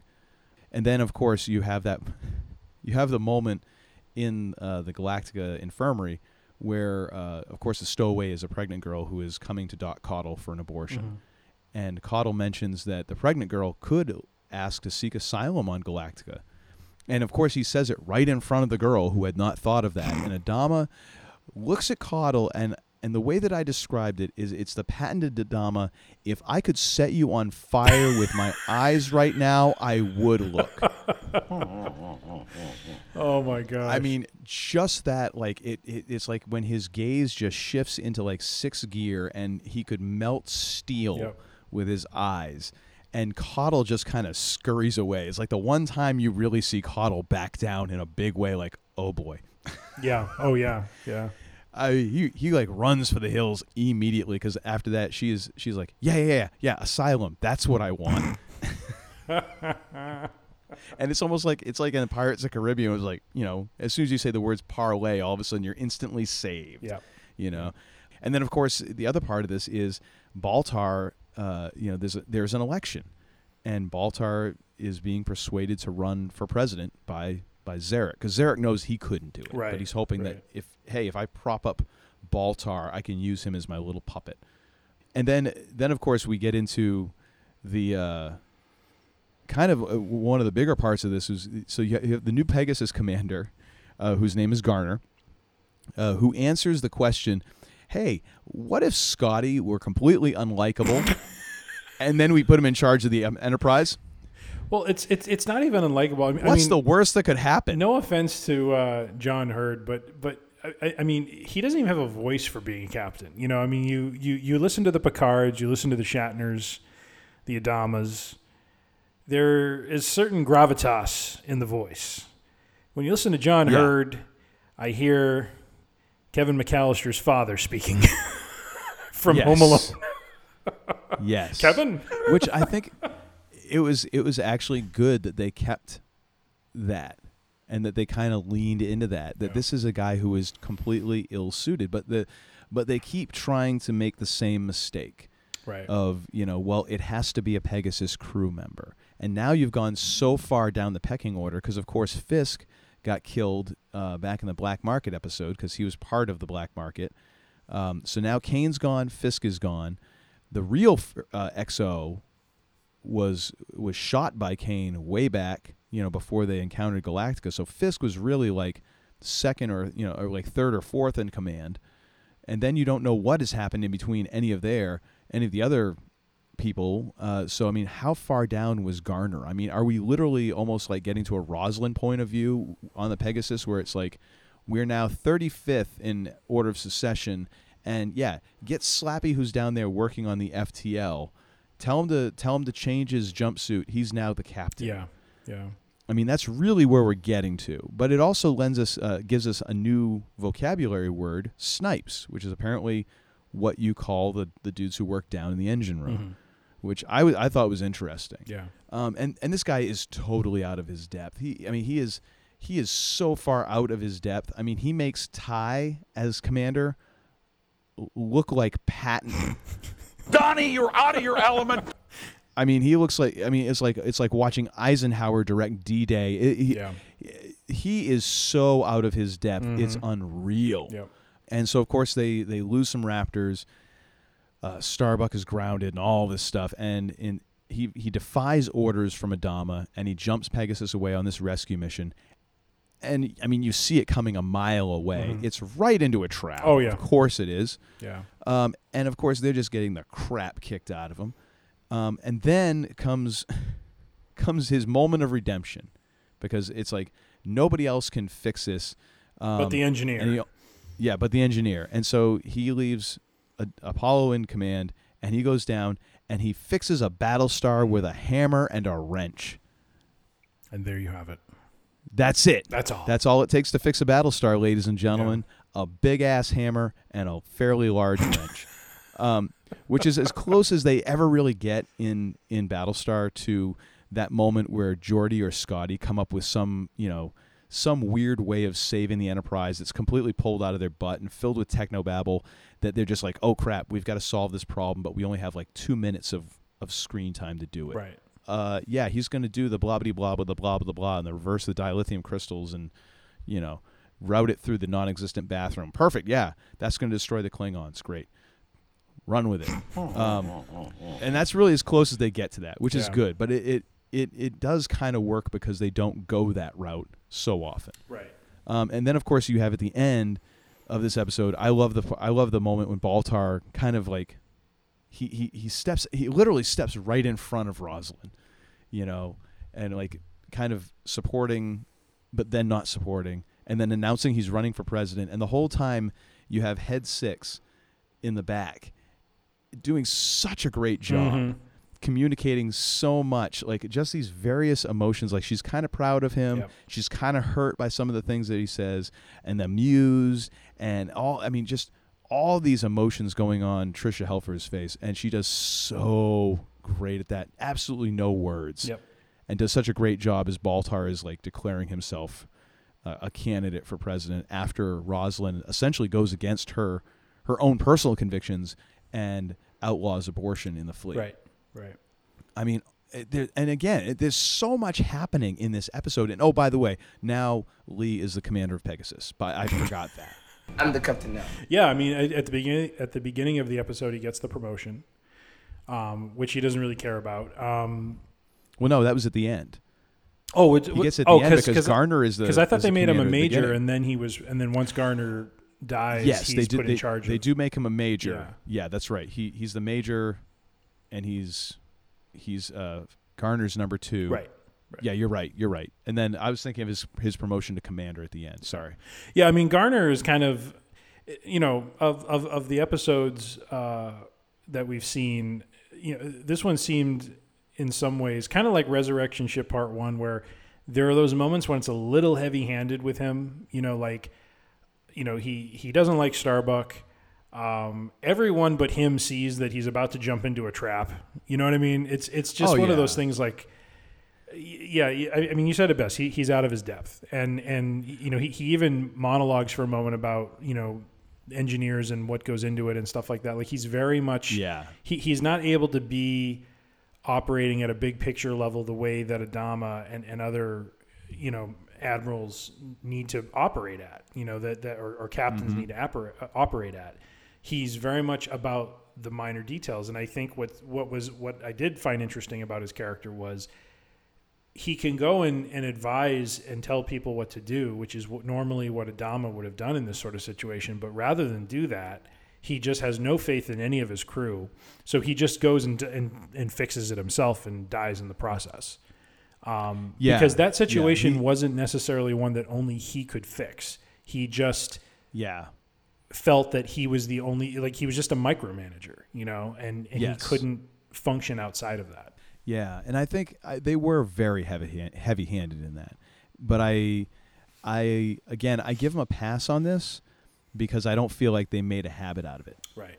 And I understand every so often you come up against this, like, well, we can't spend 2-3 episodes of Garner completely screwing up and making an ass out of himself like we did with Ty. Right. Like he's not that important, and we're probably going to get rid of him. So. Right. We need to set all this up in one episode, so we're going to have to lay it on thick. But we don't do it very often, so all right, let's just do it this one time. Sort of like how he fixes the Battlestar with a wrench and a hammer. Like let's not do this all the time, but we need an out. Yeah. And this is a good way to demonstrate it. And like you say, it also, even though it makes him a heroic figure at the end, it also really informs you about who he is as a character. He's a micromanager, and he was totally ill-suited to doing anything more than being in charge of the engine room. And even then, like you say, this is something that he could have told someone else how to do it and probably done it sooner, or he could have done it a different way, and he would have lived. Right. Like he probably shouldn't have even been in control of in charge of the engine room. Like this guy just couldn't delegate at all. Yeah. But also, maybe you can also read that as he knew it was a one-way deal, and that he wasn't going to ask someone else to do that. So maybe that does make him a good leader. I don't know, because honestly, he did. So that's it. Yep. Gotta go. And so that's Captain's Hand. It's not like, granted, it is not the greatest episode ever, but I really felt like it did advance a lot of the story, and it did inform more of, you get a little bit more insight into Apollo and Starbuck and man, and Rosalind. I mean, I think you're right. Totally. I mean, they bring a very difficult question to the forefront given the situation, and they put it through that lens. And she has, a very, the entire episode is a big struggle for her. And then to have Baltar turn around and flip it against her at the end as he chooses to run against her was, you just don't see that coming, and so it was just, that part of it I felt was brilliant. I thought it was just a brilliant way to advance his story as being this, he's always riding that line between redeeming himself and growing, and then being that slimy, jerk that led to the entire downfall of his civilization. Yeah. Oh, he's always on that ragged line, man. It's, and so wait a minute. Now, which episode was it? Oh, so it was Epiphanies. Okay, so now I need to get it straight in my head. We are into the Cylon blood Rosalind, where now she's healthy. Yes, that's right. Because Balt, again, now the thing is a little bit even more interesting is Baltar is the one who saved her. So now you have that extra layer of in their relationship. He's the one who saves her, and then at the very end of that episode, Epiphanies, he gets that letter from her that she wrote because he would be taking over as president from her, where his ego gets bruised. Yes, because she calls him out as accurately as she normally does that he needs to keep some things in check, and he doesn't like that. And so it didn't take much convincing from Zarek to flip the script on her, so to speak, and to announce his candidacy. Yeah, and I thought just not to talk about that episode too much because it didn't make either of our top three, but I did like that exchange with him and Coddle in that moment when he's about to give her the Cylon blood, and Coddle, maybe it's just her time, and he's like, and Baltar is like, maybe for once I'm the beacon of hope around here, like he kind of knows, like I am doom and gloom with a pair of fancy shoes. Well, like that. as we find out soon enough, he is bad luck on a stick. So. Oh yeah, that's a great way to put it. That is exactly it. Oh my God. Sorry, James. That was Tim that said that. That was Tim. Oh, he's got to admit it too. Hey, I still love the tumbler of coffee in Galactica. That was fantastic. I'm still all in. Baltar 2020. Coffee tumbler. Yes. All right, so next up we've got episode 18, yes, which is called Downloaded. And the summary for this one is Rosalind and Adama struggle to decide what to do with the Cylon/human hybrid as Sharon goes into labor. Meanwhile, Caprica 6 and Boomer are downloaded and reborn on Caprica. So this is one of your episodes. Yes. What was it about this one that you liked? The reason I chose this one for me, it was more about the Cylon story. I don't want to. I mean, we'll talk about the other piece of it as well, because there was some serious, stuff happening with regard to Sharon and the baby. But what I really liked about this episode was a lot of it was being told from the perspective of the Cylons, and as you had alluded to, we get a view now into what the resurrection process is like for them, how disorienting it is, how painful it is.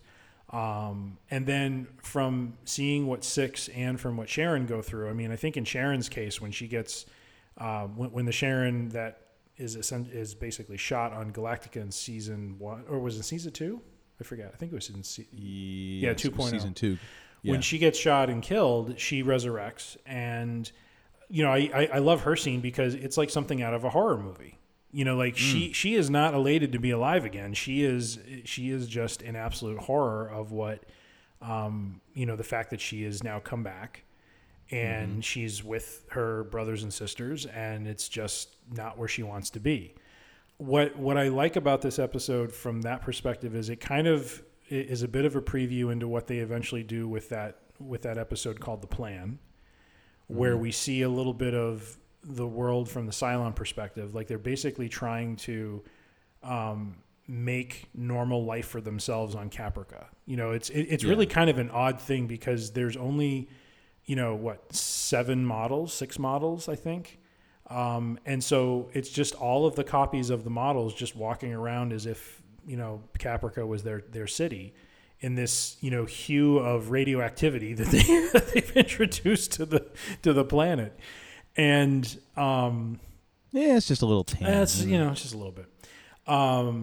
But the fact that they're trying to, basically replicate or live life as the humans did on that planet was just kind of interesting. And it, for me, the question that came to mind that I found interesting and wanted to get your take on is, I feel like this episode starts to ask the question, is not just because of the physical impact that we see happen to the Cylons when they resurrect, but is resurrection essentially their undoing in the long term? Because you go from like we get a sense that they as a group at one point were very uniform, and the number 3, what's her name? It's Lucy Lawless. I can't think of her character's name now. Deanna. Deanna basically says this, that they are celebrities in a culture of uniformity. Yes. And what that got me thinking about is resurrection for them actually worse? Because the more they experience, the more they, especially for Six and for Sharon, where they were very much embedded in human culture, are they becoming more of an individual based on their experiences? So when they resurrect, they have a very different perspective than the copies that do not have that sort of experience. You know what I mean? So the more you resurrect, the more individualized you become. You know what I mean? Yeah, no, I would totally agree with that, and I think that's the danger in any type of environment that relies on uniformity, and any type of organization or group that relies on total conformity and uniformity. Resistance is futile. In purpose and in almost in action and in look, is once you have somebody who's been around long enough and starts understanding how things work a little bit, they're not going to do things the same way that everybody else does, even if it's subtly different, Right. And that's just a function. That's just a function of humans, and it becomes a function of the Cylons because they just keep adding layers. You keep on adding layers onto what's been going on. Right. And the more layers you add, the further away you get from that original programming. Right. And yeah, it is really interesting that whole thing that was supposed to make them better than humans kind of is their undoing. Yeah. Yeah, because Sharon, you can clearly tell Sharon, even though her programming kicked in and she shot Adama, and even the copy that eventually re-embeds itself, in Galactica and the crew and all, she feels very much at home with humans, and she's striving to be more human-like. I think in one of our earlier episodes I mentioned this, that each of the models seems to exemplify a certain characteristic, and for Sharon, it's always that reaching for humanity and trying and convincing herself she is human, Yeah, she's Data. Yeah, basically, that's a really good way of putting it. She's Data, like on steroids, basically. She is human, and with a ponytail. But I don't know why I felt compelled to fill that in, but and apparently I just repeated. I wanted one more differentiating factor. There you go. I could have gone with like non-weird, sparkly eye. Like those weird. That it was the weirdest thing about Data, aside from the fact that like the gold spray paint foundation, it was the eyes. They were very cat-like. Yes. You ever look at the? I'm like, watch the trailer for the new Picard series because he makes an appearance and they're even more cat-like in that one. Oh my gosh, I cannot wait to watch the snot out of that. Oh, dude. podcasting episodes coming, my friends. Oh, that is going to be so, because that's next month, isn't it? Oh, maybe it is. Ooh, I think it's October. Oh, I thought it was January. It was coming out. Is it October? I don't know. You go ahead and finish what you're talking about. No, it's okay. But in the case of the number 6 model, the one who and we find out, she spent a couple of years embedded in Caprica with humans.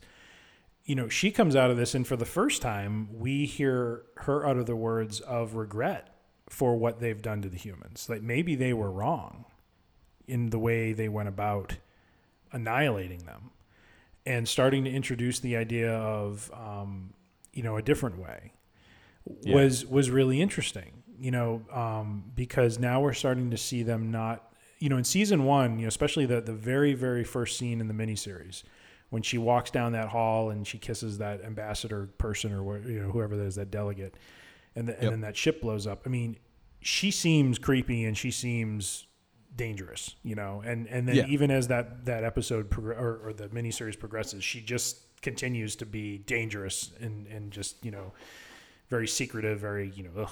But now we start to see that her experiences have molded her in a way where she's beginning to understand humanity a bit. There's the love that she has for Baltar. And that's the other part I've failed to mention, is when she resurrects is the very first time we're introduced to Head Baltar. Yes. I forgot about that. Yes. So now, much as Baltar has been seeing a vision of the number 6 in his mind, that no one else can see, now number 6 sees Baltar. And it's this, in the same way that Baltar sees her, she's very, she's in the skimpy dress looking very, it's all sexed up and stuff. And so he's, of course, looking at his dapper best, in her vision of him. Oh, my. But the fact that love has kind of molded her in a way where she's now, she wants to reconnect with him, and she feels like in the eyes of their God that they have done something wrong. In terms of what they've done to humanity. So for me, that's what stood out the most in the episode for me, was that, because I think it really started to humanize the Cylons, and it started to really put a chink into this idea of, a chink in the armor of this idea of resurrection, that their version of it is imperfect, and is actually something that is leading them down a path of individuality, which, there's scenes with Deanna where you can just see the jealousy on her face. She does not like the fact that they are heralded as these heroes of the Cylon. She does not like the fact that they are individuals now in terms of being different from all of them. She wants them in the fold, and if they're not, then we're introduced to this concept of Cylons being boxed, meaning they are basically, their model is brought to an end and no longer allowed to continue. Well, it can be that, but it can also just be an individual, not the entire model run. Oh, that's true. The number whatevers. It can be just that particular. It could be like Caprica 6 is boxed and just an individual Cylon, but it could go as widespread as like that entire model. Yeah, you're right. Yeah, which I think is real interesting too. That they actually have a contingency for something like that. Like they kind of like know that can happen, and which makes you wonder, like, right? How, the Cylons were gone for how many decades? Like, and they've developed to this point. How many different individuals were boxed through resurrection and all that? And so they obviously kind of know this could happen, right? And well, and I also think too, for the amount of time they were gone, and again, I think even now this has cultural significance given our world today too. I think the lack of individuality comes from the fact that when they were away, and this is just me giving my own spin on this, I think in their absence from humanity, they lived in their bubble of uniformity. Yes. Right? When you don't have anything different that can probe into your world, or if you don't allow anything to challenge your ideals and thoughts, and just make you kind of understand why you believe the way you believe and the principles you have, then you hear that term that you live in a bubble in some ways, and so for the Cylons, I think their absence from humanity put them in a bubble, and then once they started to intrude into the culture, I think that's when you started to see individuality start to take root. Yeah, although I would say that even though they were in that bubble, obviously, they developed these human-like Cylons. Yes, yeah.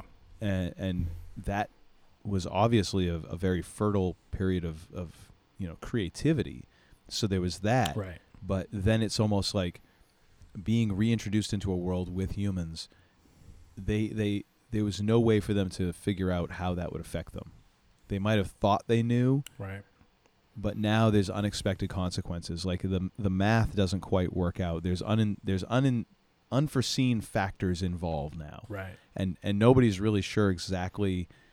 They can't figure out the equations because they're not even exactly sure what all the numbers and letters in the equation are yet. Right. Right. Which is an interesting thing. It's you start almost, where's a Jeff Goldblum to explain chaos That's right. theory to us? Can we get him in here? That's right.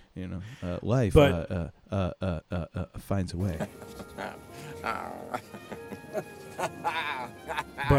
But we already saw a little glimpse of this with the episode you talked about Scar, because that Raider clearly was acting in a very different way than the other Raiders. And so this idea of experience over every resurrection kind of molding the copy into its own creation in a way, works against what I think their ideal was, their ideal being the Cylons' ideal of uniformity. Yeah, because that would be their strength. Right.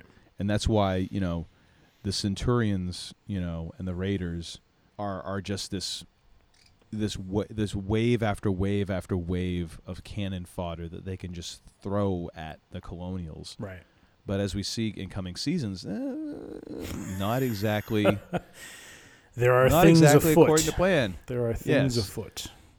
Yes. The one last thing I just want to touch on is the Rosalind, Sharon, Hilo angle, and again, trying to avoid going into a complete synopsis about this episode. Yeah. I think this was a dark turn for her character. I think for Rosalind, because she unilaterally. That's saying a whole lot because she's already said to kill Kane. Well, she's already put how many people out the airlock. Yeah, but there were. No, I get what you mean. I just think it's funny that we're describing someone who's already done all this stuff. It's like, well, this is a dark turn. Well, really? Yeah. We hit dark turn about 20 episodes ago. Well, I say it that way, though, because isn't this the first time, though, she unilaterally does something? Like, normally she does something with Adama's, I don't want to say blessing, but with his knowledge. And in this one, she and Adama, I think, are at odds about what to do with the baby. And she decides to take these matters into her own hands and stage the baby's death while handing it off to a mother. I think Adama does. Oh man, I can't remember now that detail. I don't think he does. I think he suspects it, but I don't think he knows it. And I think that will play out later on because I mean, eventually, Sharon and Hilo get reunited with Hera, but hey! What? Hashtag spoilers. Oh, well, okay. I'm giving you. I thought everything was fair game. No limits, you said. No limits. Sorry. No, it's all right. But no, I mean, it was just a, it was a well done sequence where, Hilo and Sharon, clearly are shattered by all of this. Coddle, I feel like Coddle, kind of shines for a moment as just the cold doctor. He's like, we did everything we could, but she died, and that's that. Yeah, like he's trying to earn that Emmy for his character is trying to really sell it, but he's still just he can't quite pull it off. The award for the doctor with ice running through his veins goes to Doc Coddle. Just narrowly edging out McCoy. I mean, when you think about it, it's almost like, what if you made McCoy older, grumpier, and let him smoke? You get caught. Yes. Yeah. It's a fantastic tradition, I believe. Yes. So that was another facet to the episode, but I think it was an interesting turn for Rosalind's character, and I think as we get into the next, the last episode, my third one. You see, I think it's Sharon herself, I think in the part one of Lay Your Burdens Down, where she kind of gives this very, prescient, is that the right word? Prediction of there's dark times coming. And I think, and I don't mean just for Rosalind. I mean, I think all of them have this sort of, push down this very dark path that they're about to go down. Yeah.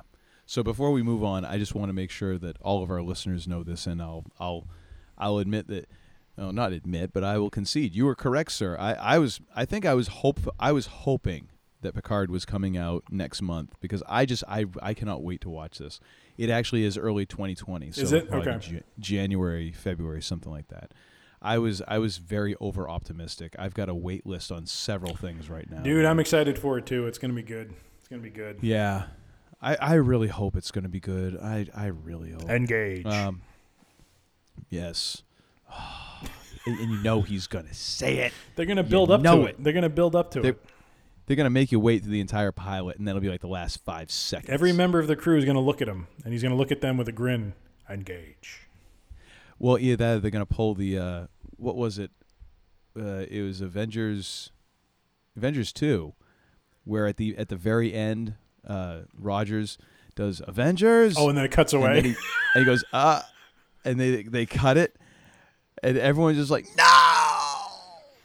Oh, but man, did they deliver an Endgame? Oh, dear sweet mama! Like I'm okay with that. I like can't watch that. If getting shorted on that one gave us that, I'm good. Oh my gosh, I watched that. Kevin Feige, you know best. I think I watch that clip like once a week, and every single time it's goosebumps. Every single time I watch it, it's just so good, so good. Oh, that entire. I'm so glad that I looked up, because it was a 3-hour movie, so I looked up like Avengers Endgame pee break. Oh my gosh. It's a 3-hour movie, dude. I gotta stay hydrated. I had kidney stones once, man. My bladder is strong like bull. You make sure you drink your water, because you don't ever want to have to deal with something like that coming out of something like that. That's all I'm gonna say. Lord. That's all I'm gonna say. Good Lord. So I'm a very well hydrated individual, and I love coffee. So I'm constantly in this process of basically hydrating and dehydrating. It's a vicious cycle, but I love it. So I knew, I'm like, I got to know when I'm okay to take a tinkle in this thing. I know I'm going to see it multiple times, so I'm not upset about missing like a couple minutes, as long as it's not like a big part of the movie.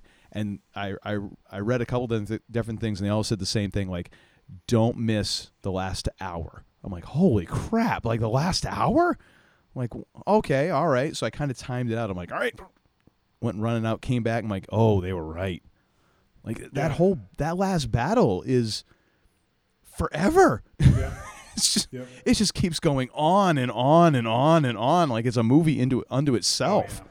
It's crazy. Anyways, that's a different podcast for a different time. Absolutely. So let's move on to our 6th and final episode. This is your 3rd episode. This is episode 20 of season 2.5. Lay Down Your Burdens, Part 2. The summary is, with the elections underway, Starbuck returns from her mission along with the Cylon, who delivers an unexpected message to Adama and Rosalind. So lay us some knowledge on this one. Yes. So this was one of my top 3, mainly because, and we've talked about this over the last couple episodes, that this is the episode where things really get turned on their head. And it's really, I think it's a 90-minute episode. Is it 90 or is it? It's over 60. I think it is. But yeah, no, this one, a number of things happen, but really kind of the top 3 things in the third of my top 3 episodes. For this one, for me, it was really about, Rosalind. Actually, Can I just do one thing? Because I just saw this in my notes. Yes. And I loved this moment. Okay. Do you remember, not to go too far back into part 1 of Lay Your Burdens Down, but do you remember at the very beginning of that episode, so they're going to have the Baltar-Rosalind debate, and Rosalind's preparing, and she's doing her whole, like, she reads a question, she answers it and tears it up. And, this and that. And Adama is just sitting there very calmly. He's like, yeah, it's sort of like what my dad used to do, go in the courtroom. He would break his pencil, and he would go in and ask the court clerk for a pencil. Yep. And And she's like, oh, that's a great idea. And so she takes the pencil and she breaks it. She throws it like her cards and this and that. She's like, like, and you can tell like it's like such a weird, like nerdy sort of thing. It's kind of awesome. Yes. Yeah. To see Rosalind do that. And you kind of realize like, oh yeah, but she's kind of like, there is very much like nerd DNA going on there in that character. And the idea of, then she's like, well, what happens if someone doesn't have a pencil? And Indomitus very, very calmly is like, you're pretty screwed. That's right. And then they're just laughing uncontrollably like the whole way to the debate. Yeah. It was such a great moment with those two and Edward James Olmos. Oh, the timing on that and just the way he delivered it. Oh yeah. And when he really starts laughing in episodes, I just love it. I love it. You know, like just the serious Eddie Olmos. Because you don't see it that often. No, it's fantastic. It is. So I just want to mention that moment because I'm going through like my handwritten notes and taking pages down to remember that. I'm like, oh, I got to mention that. Well, anyways, no, but I think that's an interesting way to start it off because I think most of this episode is really kind of a character focus on Rosalind and this choice that she has to make where Baltar is gaining on her. So to set context, in part one, without going into a lot of depth into part one, they discover a habitable planet that they can potentially settle on. And this becomes the kind of linchpin issue that gets Baltar back into the game of the presidential race. Because up until that point, he was losing to Rosalind pretty clearly. Yeah, and by the way, just to interject, they find it by losing a raptor on their way to go back to Caprica to rescue the resistance fighters who are there.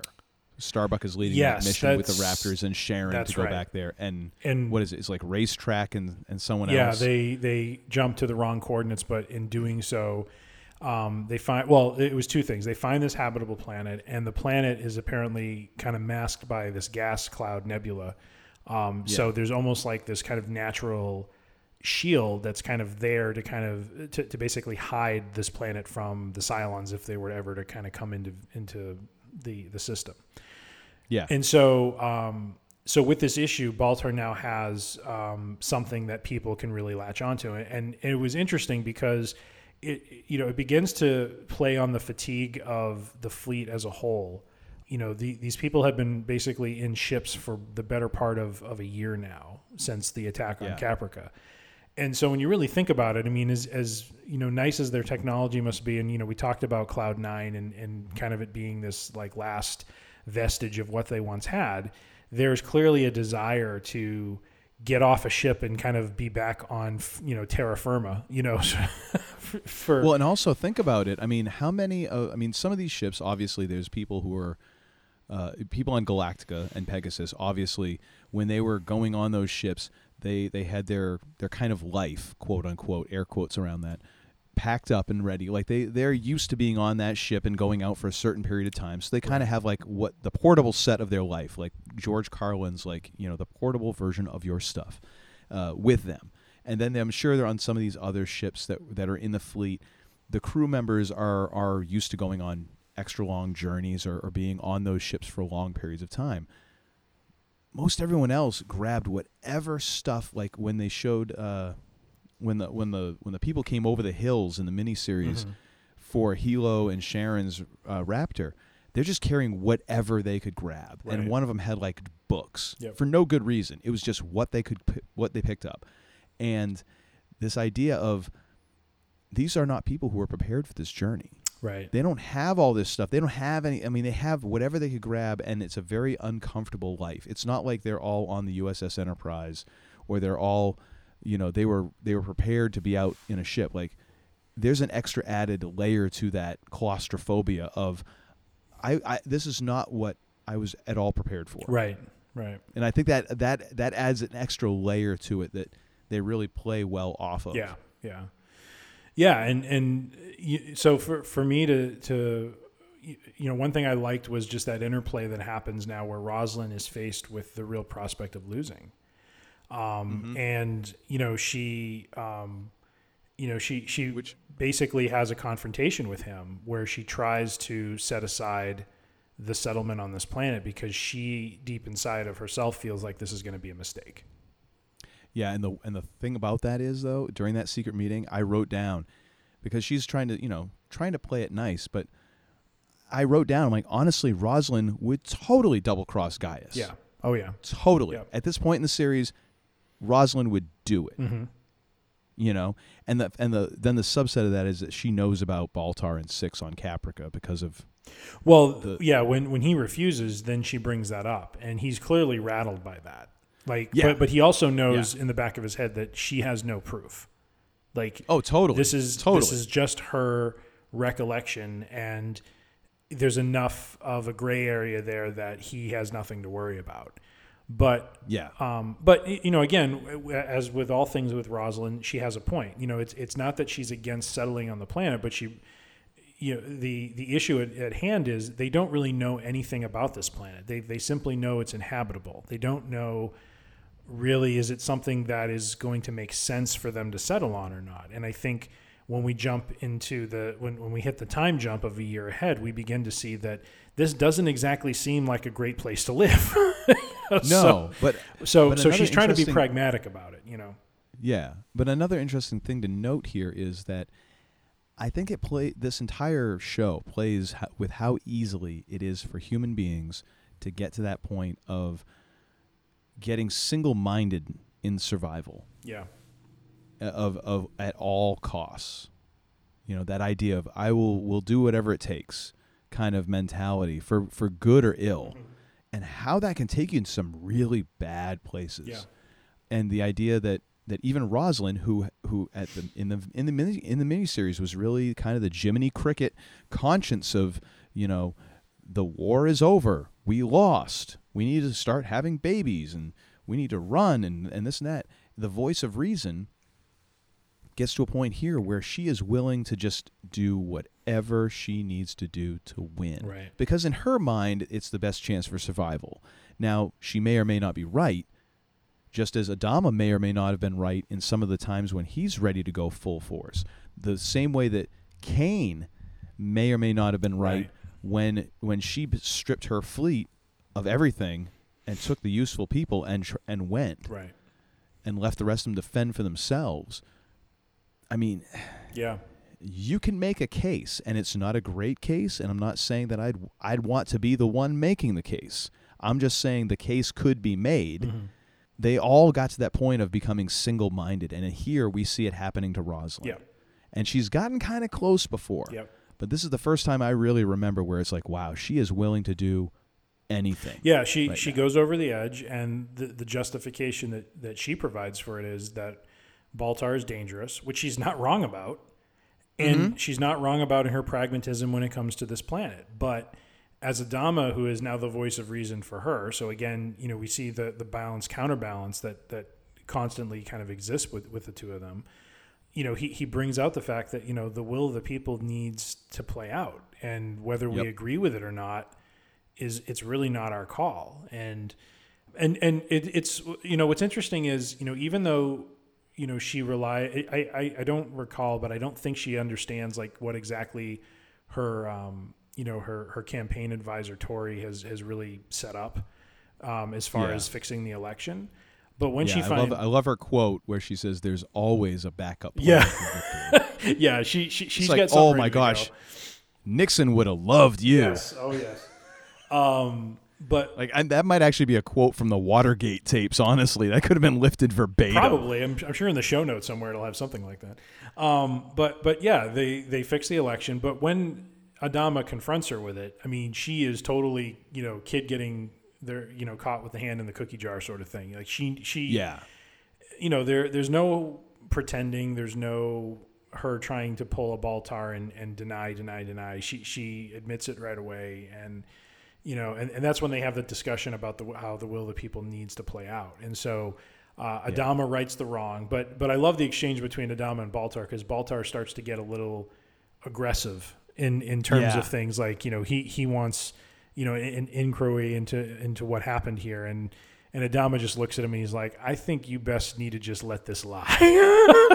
Well, no, what Didn't he say something like, "You best, I suggest you take your victory." Yes. Yeah. And go. Almost like that moment when he tells Starbuck, "Walk out of this cabin while you still can." Yes. Kick his ass, Seabass! Because there is, even though he doesn't say anything pertaining to this, there's this look on Baltar's face like he knows. Yes. He's like, yes. I've seen these two together. He must know what she knows. I'm not going to I'm not going to poke the bear any further. Yeah, and it's interesting because again, Baltar before he says he believes in Rosalind's integrity. Yeah. Even though, I mean, like I put before, I think Rosalind would have totally double crossed him. Yeah. Yeah. And she's fixing the vote, but he still believes like, no, she has integrity. And that, and at the end she does kind of prove that where when she is caught, instead of doing the Baltar, I'm gonna just try to keep weaseling as much as possible. She does just okay, fine. Right. Yeah, and what's interesting is that for Baltar, and I don't remember in the episode if he fully understands that if she was behind it or not. So I don't know if his view of her is shattered, but it is very telling for his. I think he does. Okay, but it is telling for his character to express that sort of view of her. Like even though they are on opposite ends of this election, that he truly understands her character, or he thinks he does, and knows her. And so, I think for him, like she's almost like a waypoint of hope for him. Like there are people with integrity that I'm coexisting I could see with, that. You know what I mean? I could see that, but I could also see it as he's very sure of himself and very prideful, and this is who I've assessed this person to be, so of course it has to be right. Yeah. Yeah. I think that could also play into it as well. Yeah. Yeah. No, that very much could be. And that goes along another moment that I know because I've got the notes for part 2 here, but I've also got part 1 over to the side. I just caught my eye, and I remember it so well, where Zarek, when they were first talking about the planet and making the planet an issue, and Zarek said, "You're a genius," and Baltar just offhand is like, and in that moment I was like, damn it, that's why I love this character. Like I know. It just in that one word he reveals so much of who that character is. Right. Like he's funny, he is prideful, but he is also, I mean, there is a bit of realist. Like yes, I am a genius. That is a fact. Would you like to see the test results? Yes. I actually carry them with me laminated in my wallet. Yes. But I thought this episode is just another thing that, and again, because there's so much crap going on, and partly because this plays a lot in the first part, but Dean Stockwell, coming into the mix here, Cavill, and he is so good. Yeah. First counseling chief, who has this really horrible moment with Callie in the first part, and going through all that, and like the most unlikely, like, talking about like, God doesn't hear prayers and this and that, the gods or whatever, and Chief is like, what kind of a priest are you? Yes. Kind of moment where I'm like, excellent question, Chief, excellent question. Yes. But then in the second, then we realize he's a Cylon, right? Because now we see him with the Resistance fighters, and I mean, just that whole thing, and he is just so good in this episode. Yeah. And overall in the series, I think he added so much. It was such great casting. Oh yeah. He ends up becoming the anchor of I think the evil, kind of side of the Cylons. But we didn't realize it at the time, but when, he's confronted with the other copy of himself, the one wearing the hat, we don't know this at the time, but when you end up watching the plan, you end up realizing that the Cavill with the hat was actually on a pure and just mission of trying to right the wrong of what was going on, whereas the counterpart, where he's not wearing a hat, is the one who's just trying to be a jerk. So yeah, I love that. I'm not a Cylon. I'm not a. Never mind. Oh. So then, of course, and this is one of my favorite moments in kind of like a camera move to show for effect, I think. And that's probably the totally wrong way of putting it. And it's why I'm trying to be screenwriter instead of a director, because I don't have that lingo down. But the idea of when they push in on Baltar, and he's on Colonial One, they've decided to settle on New Caprica, which I'm sorry, I don't mean to take over your episode. No, go ahead. But I love that moment when he's there and he puts his head down and they push in on him, and that's like the 1 year later. Yep. And it made me think of one of my favorite moments in movie, because I thought it was just so well done. Even when I first saw the movie, and I was not old at that moment, but even then I knew, like, not just like, oh, that was really cool. Like, I'm like, that is a really cool way to do that in a movie. That's a really cool technique. Yeah. Hunt for Red October, when Sam Neill is speaking in Russian, and they push in, and he comes to the word Armageddon, which is, oddly enough, the word Armageddon translates into Russian as Armageddon. I know, it's crazy. That's funny. It's crazy. And it's the one word that is in common, and then as they pull back out, he's speaking in English. And from then on, all the Russians speak English on the ship, and there's no subtitles. Yeah. I thought that was ridiculously brilliant at the time. I still love it. I still watch that, and I'm like, oh, it's so cool, because you somewhere mentally your brain just goes, oh, yeah, oh, got it. Now we're translating everything. Perfect. So for some reason, it just makes sense, and I love how that push in and then the pull out, and now you're like, oh, now everything has fallen apart. Yes. You know? And just the fact that it is with his head down. Like, I think there's some ways they could have tweaked it a little bit, but it's just good. It's really good. Well, the one thought that came to mind to me, and it's just one of those things you think about. So the camera pulls back, and you see him sitting at this really nice desk. There's this picture of him in the background, which I'm kind of like thinking to myself, okay, you're in a fleet with limited resources. So someone took the time to create a portrait of you. Well, I mean, again, it's one of those things that you look at, you're like, that is ridiculous. Yeah. Well, I mean, odds are, I mean, it's not like they had a chance to be like, okay, so the people who are going to go on the ships are these and this and this and this. You're going to get people who are like, hey, what do you do? We need to survive. I'm a painter. Crap. Yep. You're going to be useless. Yep. Well, until we get a megalomaniac in charge with a narcissistic need to have its own portrait painted, then you, sir, are up to bat. Yes. Yeah. And then the image behind, like, we're so used to Rosalind being there, right? And seeing that just behind her is just more cabin space on Colonial One. In this case, he's installed some like massive bed. It's turned into like the Greg Brady like groovy crack den. Yes. When he took over Dad's office. Yes. That's what Colonial. I expect to see a beaded curtain. Yeah. So you see he has some lady friends in the background getting ready for the day. Bottles falling over. He's smoking. Basically, I'm thinking at this point, Colonial One probably smells like an ashtray at this point. That's nasty. I would say at best it smells like an ashtray. I mean, we won't go into the olfactory palette that is happening there. At best, it's an ashtray. At best, gosh. And let's just leave it at that. Yeah. I'm glad that this episode wasn't broadcast in smell-o-vision. Let's just say that. Because when you look outside, you see all those tents. You're like, damn well there isn't good showers. You know damn well. Well, and you have to figure too, being in a ship and just sitting for most of the day, how the smells must just just. Well, and Colonial One was basically like an airline. Yeah. Think of every plane you've ever been. You have been on a plane where you're like, oh, this plane smells so fresh. Smells like Irish Spring. No, you get on the plane, you sit down, and it's like as you sit down, like.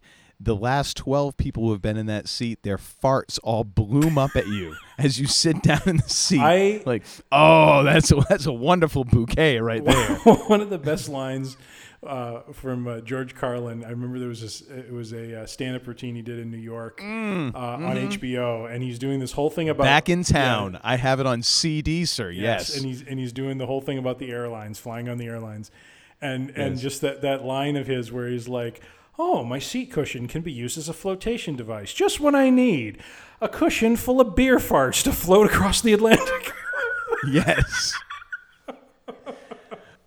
So, but before we go too deep into the 1 year later, the one other aspect of this we got to come back to is that Baltar, at the end of the day, is the reason why 1 year later they end up in a very, very bad situation, and Yes. that is his interaction with Gina, the other number 6. And way back in the beginning, I think in the early part of season 2, he, as some token of goodwill, I guess, affection. I mean, most people would have given like a bouquet, Yeah. maybe a piece of jewelry, maybe some cavatier. But what does decided to give her a nuke. But what does Baltar do? He gives her a nuke. It's just like, oh my gosh, Baltar, you're amor. Like I said, bad luck on us. Love is a many splendid thing. Our love is like the splitting of atoms. Yeah. Well, and so it's highly dangerous and is not allowed by the Geneva Convention. No, it is not. So before the 1 year time jump, there's this interplay or this jumping back and forth between the two of them having a moment and him winning the election. And then there's a shot of her afterwards as she's listening to the fact that he's won, and she's sitting there completely, nude on the floor with the bomb, and she sets the bomb off. But the important part of that, and not that I think you were trying to do this, but the important part of her being naked, because again, the 6 model Cylon, of course, is very sexual in nature, a seductress. Right. The fact that she's naked shows that the scars. That she has from when she was imprisoned on Pegasus and interrogated and abused. Yep. And just kind of showing like, no, she didn't give up on that whole thing where she wants to die. Right. She didn't give up on that. It was kind of just waiting for this moment. Yeah. And the weird thing, I think, is that in that moment, even though she didn't have that same personal relationship with Baltar that Caprica 6 did, there is some sort of affection there. Yes. Yeah. That she waited until he won the election, that she got to hear that and then did that. Right. Very weird thing, but that was kind of how I read that. Anyway, I didn't mean to take that. No. And yeah, so the bomb gets set off. Now, what's interesting, and we talked earlier about, Cloud9 and the significance it must have for members of the fleet. We've heard, I think last episode we talked about how it was described as, kind of like an airport of sorts, a place where there's a lot of almost like a luxury line. Yeah, it's almost like a floating airport. It seems like it's just this hub of activity that the colonials just migrate to for recreation and for just, I think, getting away. And so she blows this up. So she's been staying there hidden, not really making her presence known. And she sets the nuke off and completely obliterates Cloud9. And I believe she ends up taking down like 3 other ships in the process. And so now that's been removed.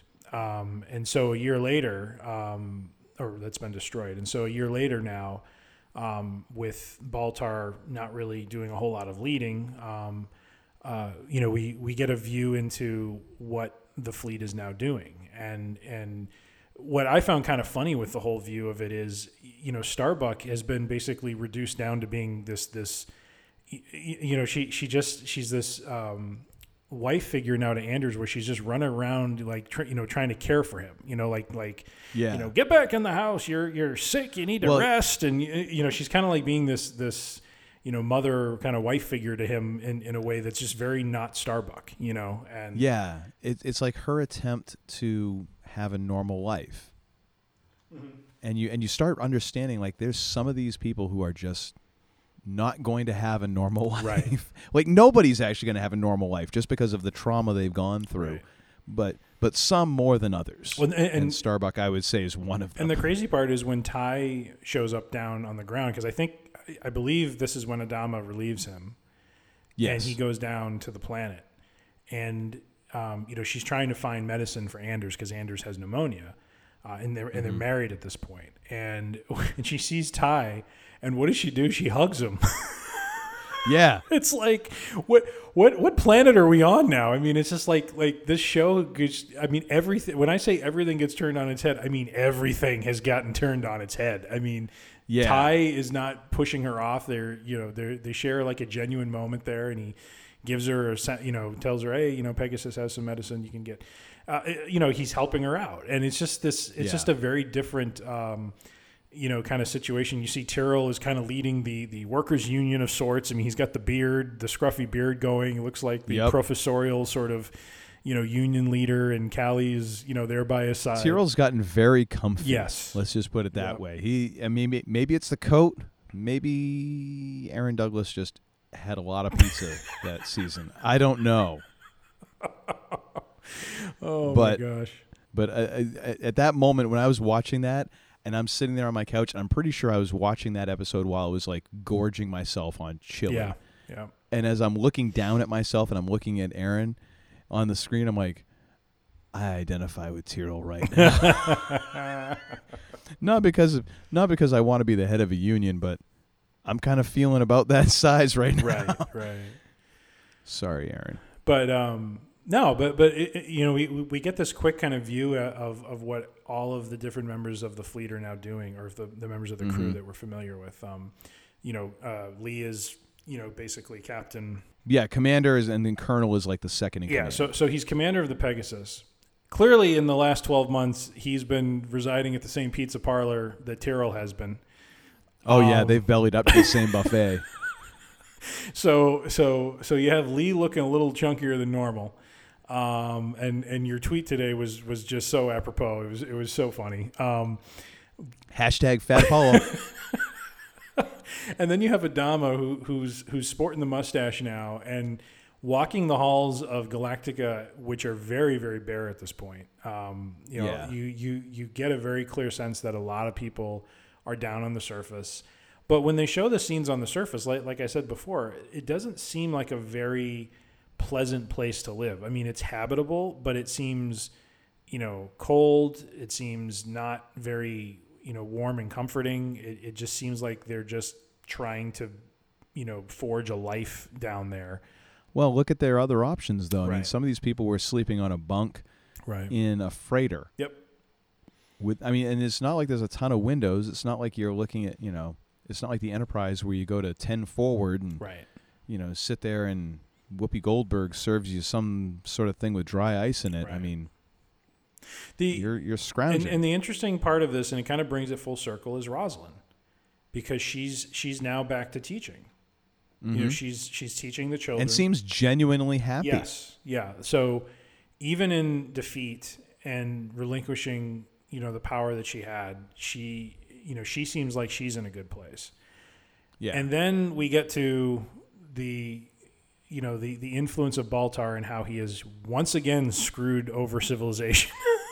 Yeah. The downfall of humanity, not once, but twice. And that is I mean, damn it, that's a record.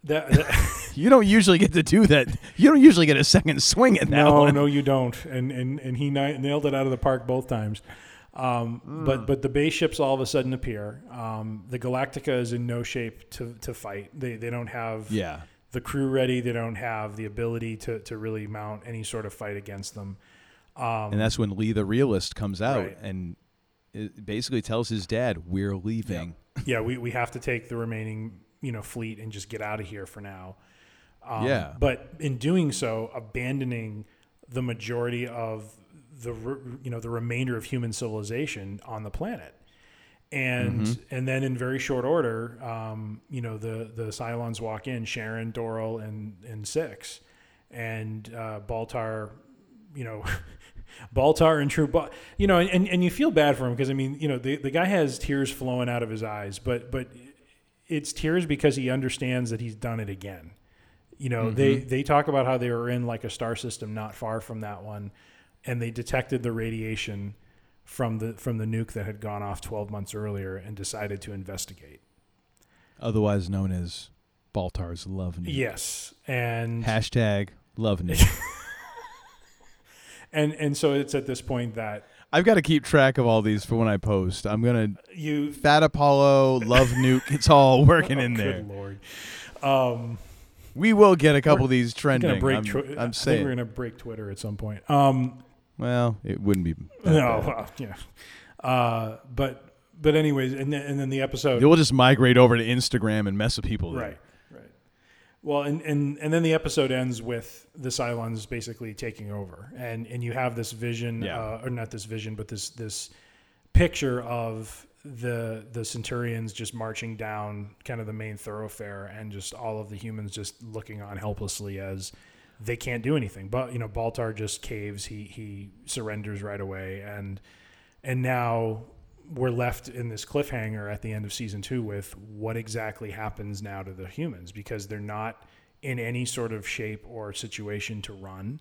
Are they going to annihilate them all? Are they going to, now in the episode we've learned from Cavill that they've learned from their mistake of annihilating humans and would looking for a better way. And, but we don't know what that even means, and so, at the time when this cliffhanger happened, you're just kind of like, holy moly.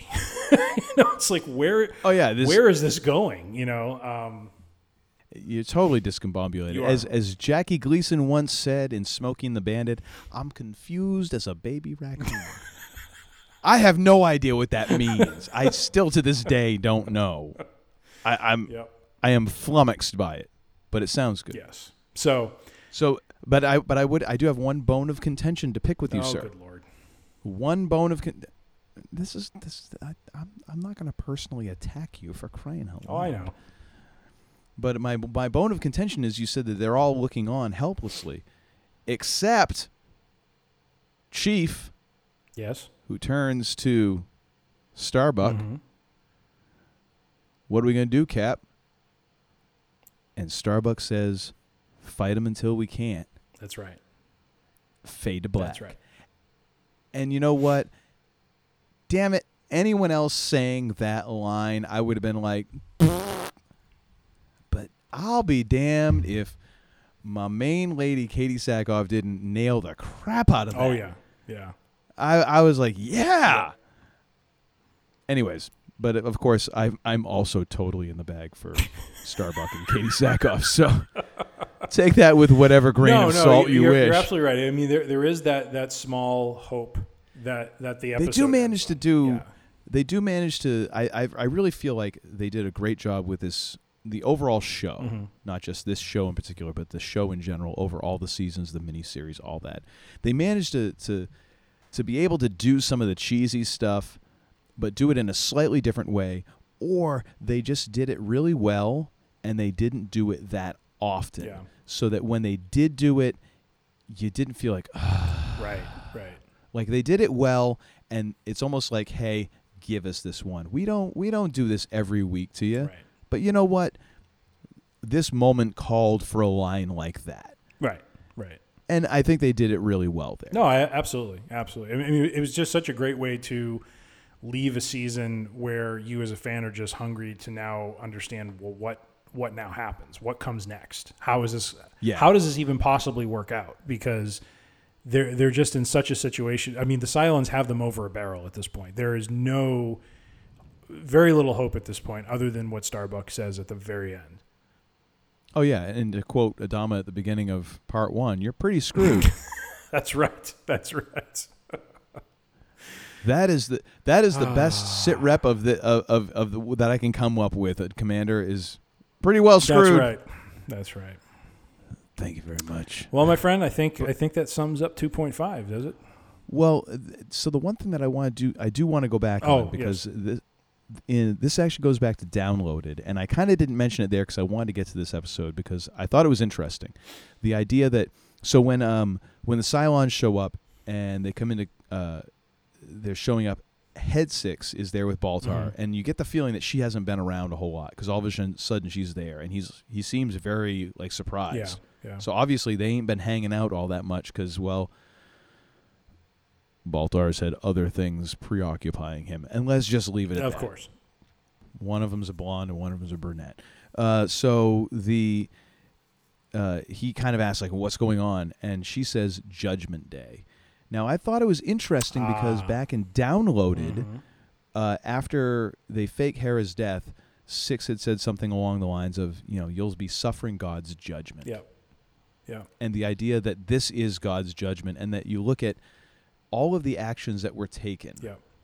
Baltar's hubris in trying to get them to land on the planet and to settle on the planet, and using that, even though he kind of doesn't believe in it himself. He has to be talked into it by Zarek. And he's only talked into it mostly because he thinks it's a good way to win. Right. He knows the numbers. It's not a great idea. And then, Rosalind's hubris of trying to fix the election and almost in a way kind of handing it to Baltar. Well, and because of doing that. Like, there's no Once you've done that, you've kind of sacrificed the moral high ground completely. Right.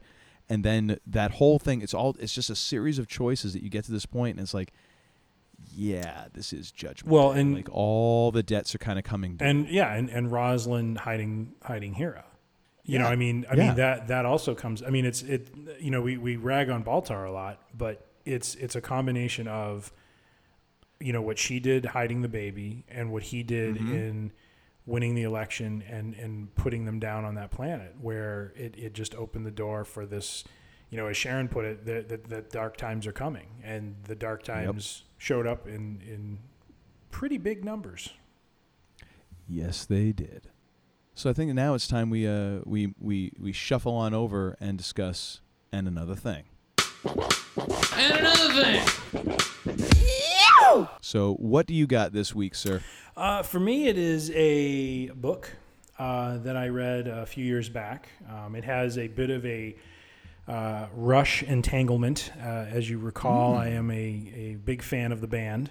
Now, is there actually a name for Rush fans? So Jimmy Buffett has Parrot Heads, Grateful Dead, Deadheads. I'm not really sure. Nerds? Right. Damn! Wow. No, I say that because they're... Sir, you might get your credentials revoked on that one. Yeah, I know. I think Mr. Either that or you'll get promoted to the head of the line.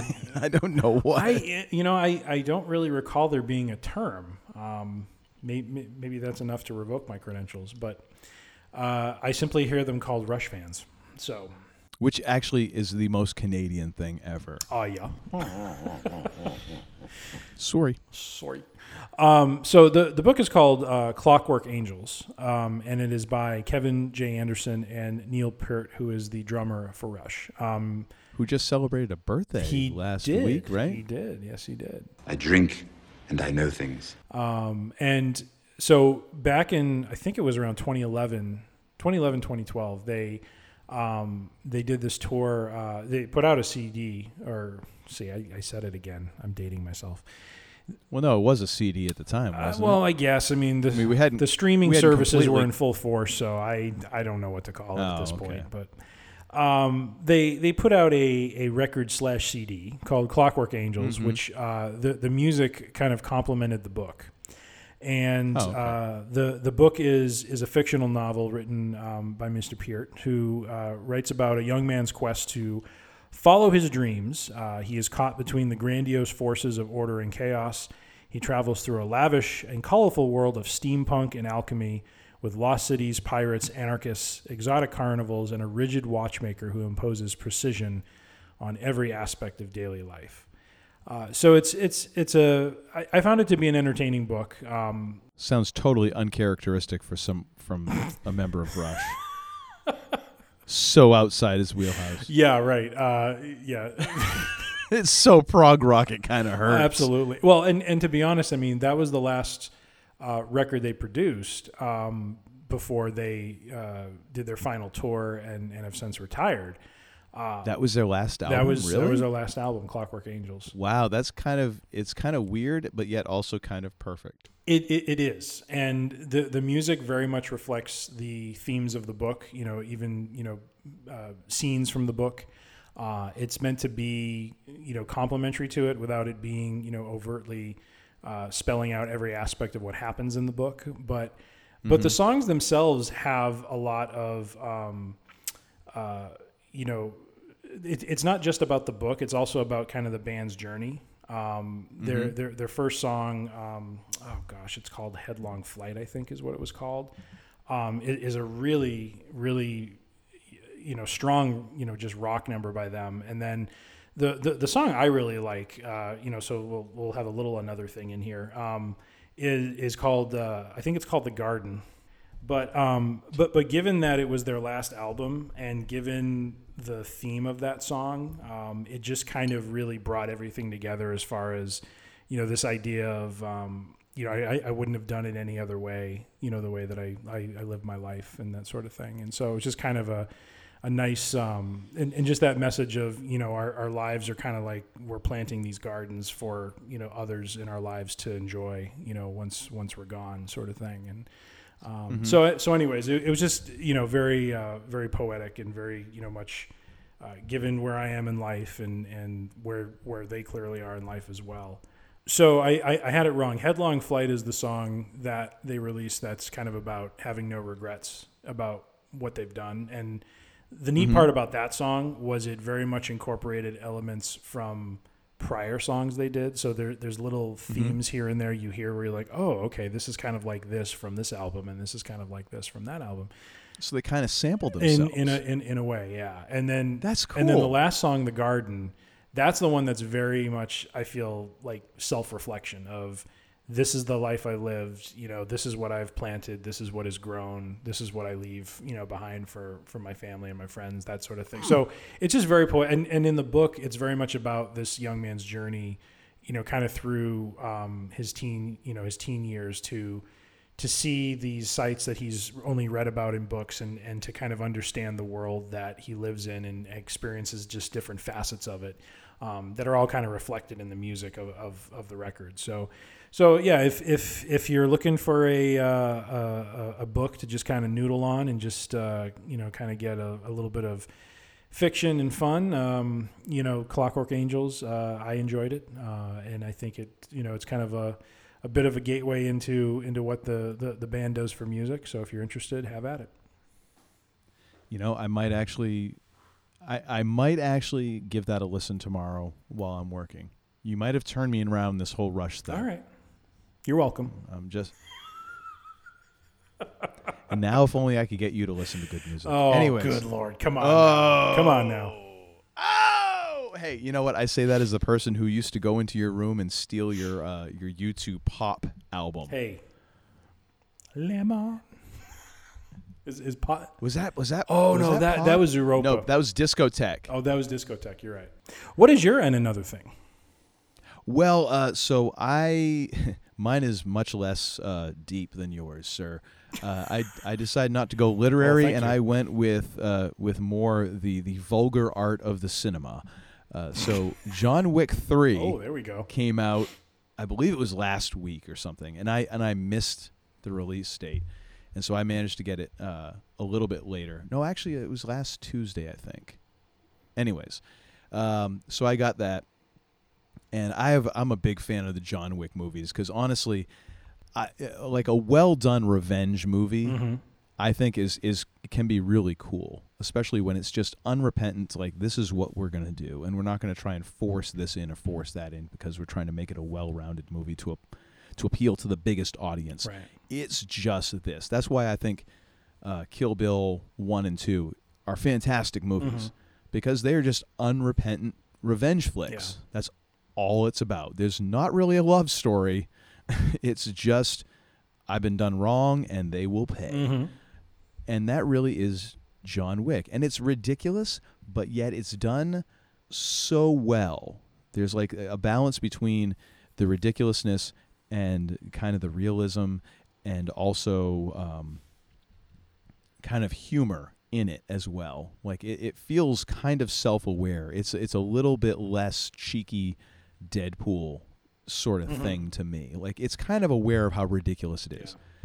And John Wick 3 I was really looking forward to because I really enjoyed the first two John Wick movies because they really did. They built this world and they just kept on adding layers and layers and layers and texture and shading to it. It was beautiful. John Wick 3 I thought was really good. I don't know if it's quite as good as the first two, but it is really good, and it continues to add on to that mythology of this character, who is just, you know, Keanu Reeves is this character of a hitman that they, you know, in the first movie they describe him as Baba Yaga, the boogeyman, and even then they take it a step further where, you know, they're like, no, he's more like the person you send to kill the boogeyman. And like this mythology of this character and this idea, the thing that I love is they keep referring back to in the first two movies, like he had this impossible task in order to get out of this world, and he got out of being a hitman. He got out of the underworld to marry this woman that he loved, and then she died. Not through a horrible, atypical. She doesn't die because of like some horrible accident or someone came to get him. Like she has a disease, she dies. Okay. And then he gets pulled back in through a set of just weird, random circumstance, and is just, you know, they refer to like the way that he was able to buy his freedom from the underworld was this impossible task, and he managed to accomplish it. But yet they never tell you what it is. But yet it just builds and builds and builds, and your brain fills in the blank of like, good God, it must have been immense. It must have been like this or that. But they never tell you what it is. And I keep waiting every movie. I'm like, maybe they're going to tell us what it is. Maybe they're going to tell us. And they don't. I'm like, oh my gosh. So I was waiting for this third one, and I won't spoil it for anyone who hasn't seen it. I wanted to see this on the big screen, and the summer got away from me, and I'm a horrible John Wick fan, so I didn't see it in the theater, so I had to settle for Blu-ray. I know I suck at life. Okay, fine. You have priorities. Go get on your Rush message board and have fun with all your Canadian friends. Already have been on it. Thank you. Hi. I know. You've been just sitting here tapping along the entire time, like. So, anyways, but a fantastic flick. Fantastic. Holly Berry is in all right. it. I have to check it out. She is great. It's just a real fun flick, and Lawrence Fishburne's in it, and his character, he is just so over the top and kind of. Just great. Oh, it's fantastic. Nice. It's fantastic watching him and Keanu just choose scenery around each other. It's awesome. Nice. Nice. But yeah, I highly recommend John Wick 3. If you have not seen it, go out and see it. If you haven't seen the first two John Wick movies, what in the hell is wrong with you? Go see the first, go out and rent them, and then rent John Wick 3. And, if you're disappointed... that is all Todd has to say. Perhaps you ought to seek some sort of medication. I don't know what's wrong with you at that point. I really don't. I don't get it. So that's my and another thing. All right. Very nice. Very nice. So once again, it's been a pleasure to sit here and chat with you, yes. sir. We appreciate all of our all the folks who actually download and listen to these things. I mean, good sweet God. Have yourself a drink. You've made it this far. We appreciate you. And did we or did we not keep it under 250? We just crossed the 250 mark if you're talking about 2 hours and 50 minutes. Well, we're getting better. Well, yeah. I guess. Although I have a little ditty that I'm going to throw at you right now just before we close show. Oh, here we go. I just thought we were going to make it under 3, and here you are. You're going to blow us out to 3. Just real quick. I literally just read this as we were doing the show. Oh, no. Today, apparently the man behind Mr. Robot, the show, is bringing back. Oh, I saw this. I don't even want to talk about this right now. I don't. All right. No, you know what you got, because we can't do that on. Just go ahead. Well, basically NBC Universal is going to be doing a potential reboot of Battlestar Galactica. No, God! No, God, please, no! No! No! No! However, the person in charge, the producer of Mr. Robot, his name is, I think, Sam Esmail or something like that is his name. Let me see. Yeah, Sam Esmail, has assured that it is not a reboot, but is a new story within the mythology. So take that for what it's worth. But I don't know how I feel about that. But hey, we can talk about that next time. I know how I feel about it. No, God! We'll hear about it next time. I know how I feel about it. No, God, please, no! No! No! But I won't be discussing it because I don't want to cuss on this family-friendly show. Right, very nice. Thank you. We appreciate the restraint. Standing around like a bunch of morons. Oh, boy. That's all I have to say about that. All right, sir. So we are going to draw this. We are going to try and bring this to a close, cinch it up like a hefty cinch sack of knowledge and just goodness. And you know what? People might think that I talk a lot, and I do because I'm insecure and I grew up fat. But what I really do is I rely on Tim to really just pull this whole thing. He is the straw that stirs the drink, ladies and gentlemen. My goodness. He is the glue that holds this thing together. Wow. And I rely on him at the end of each episode to really just kind of pull everything together, to send us out on the proper note, to deliver a benediction of sorts, if you will, even if you won't, to kind of just bring it all together. All right. Now, brother man, do you have anything for us today? I do. I since we went into some depth on Rush and Clockwork Angels, I have a couple lines of the song to read The Garden, if you don't mind me ending that way. I do, but go right ahead. Anyways. Okay. The treasure of a life is a measure of love and respect. The way you live, the gifts that you give. In the fullness of time, it's the only return that you expect. Damn! And turn your lights out on the way out. So say we are. I took the wrong week. Quit drinking. I beg your pardon. What did you say? Damn! You're such a disappointing pair. I prayed so hard for you. Get out. And don't come back until you've redeemed yourselves. So say we all. So say we all. I mean, that really got out of hand fast.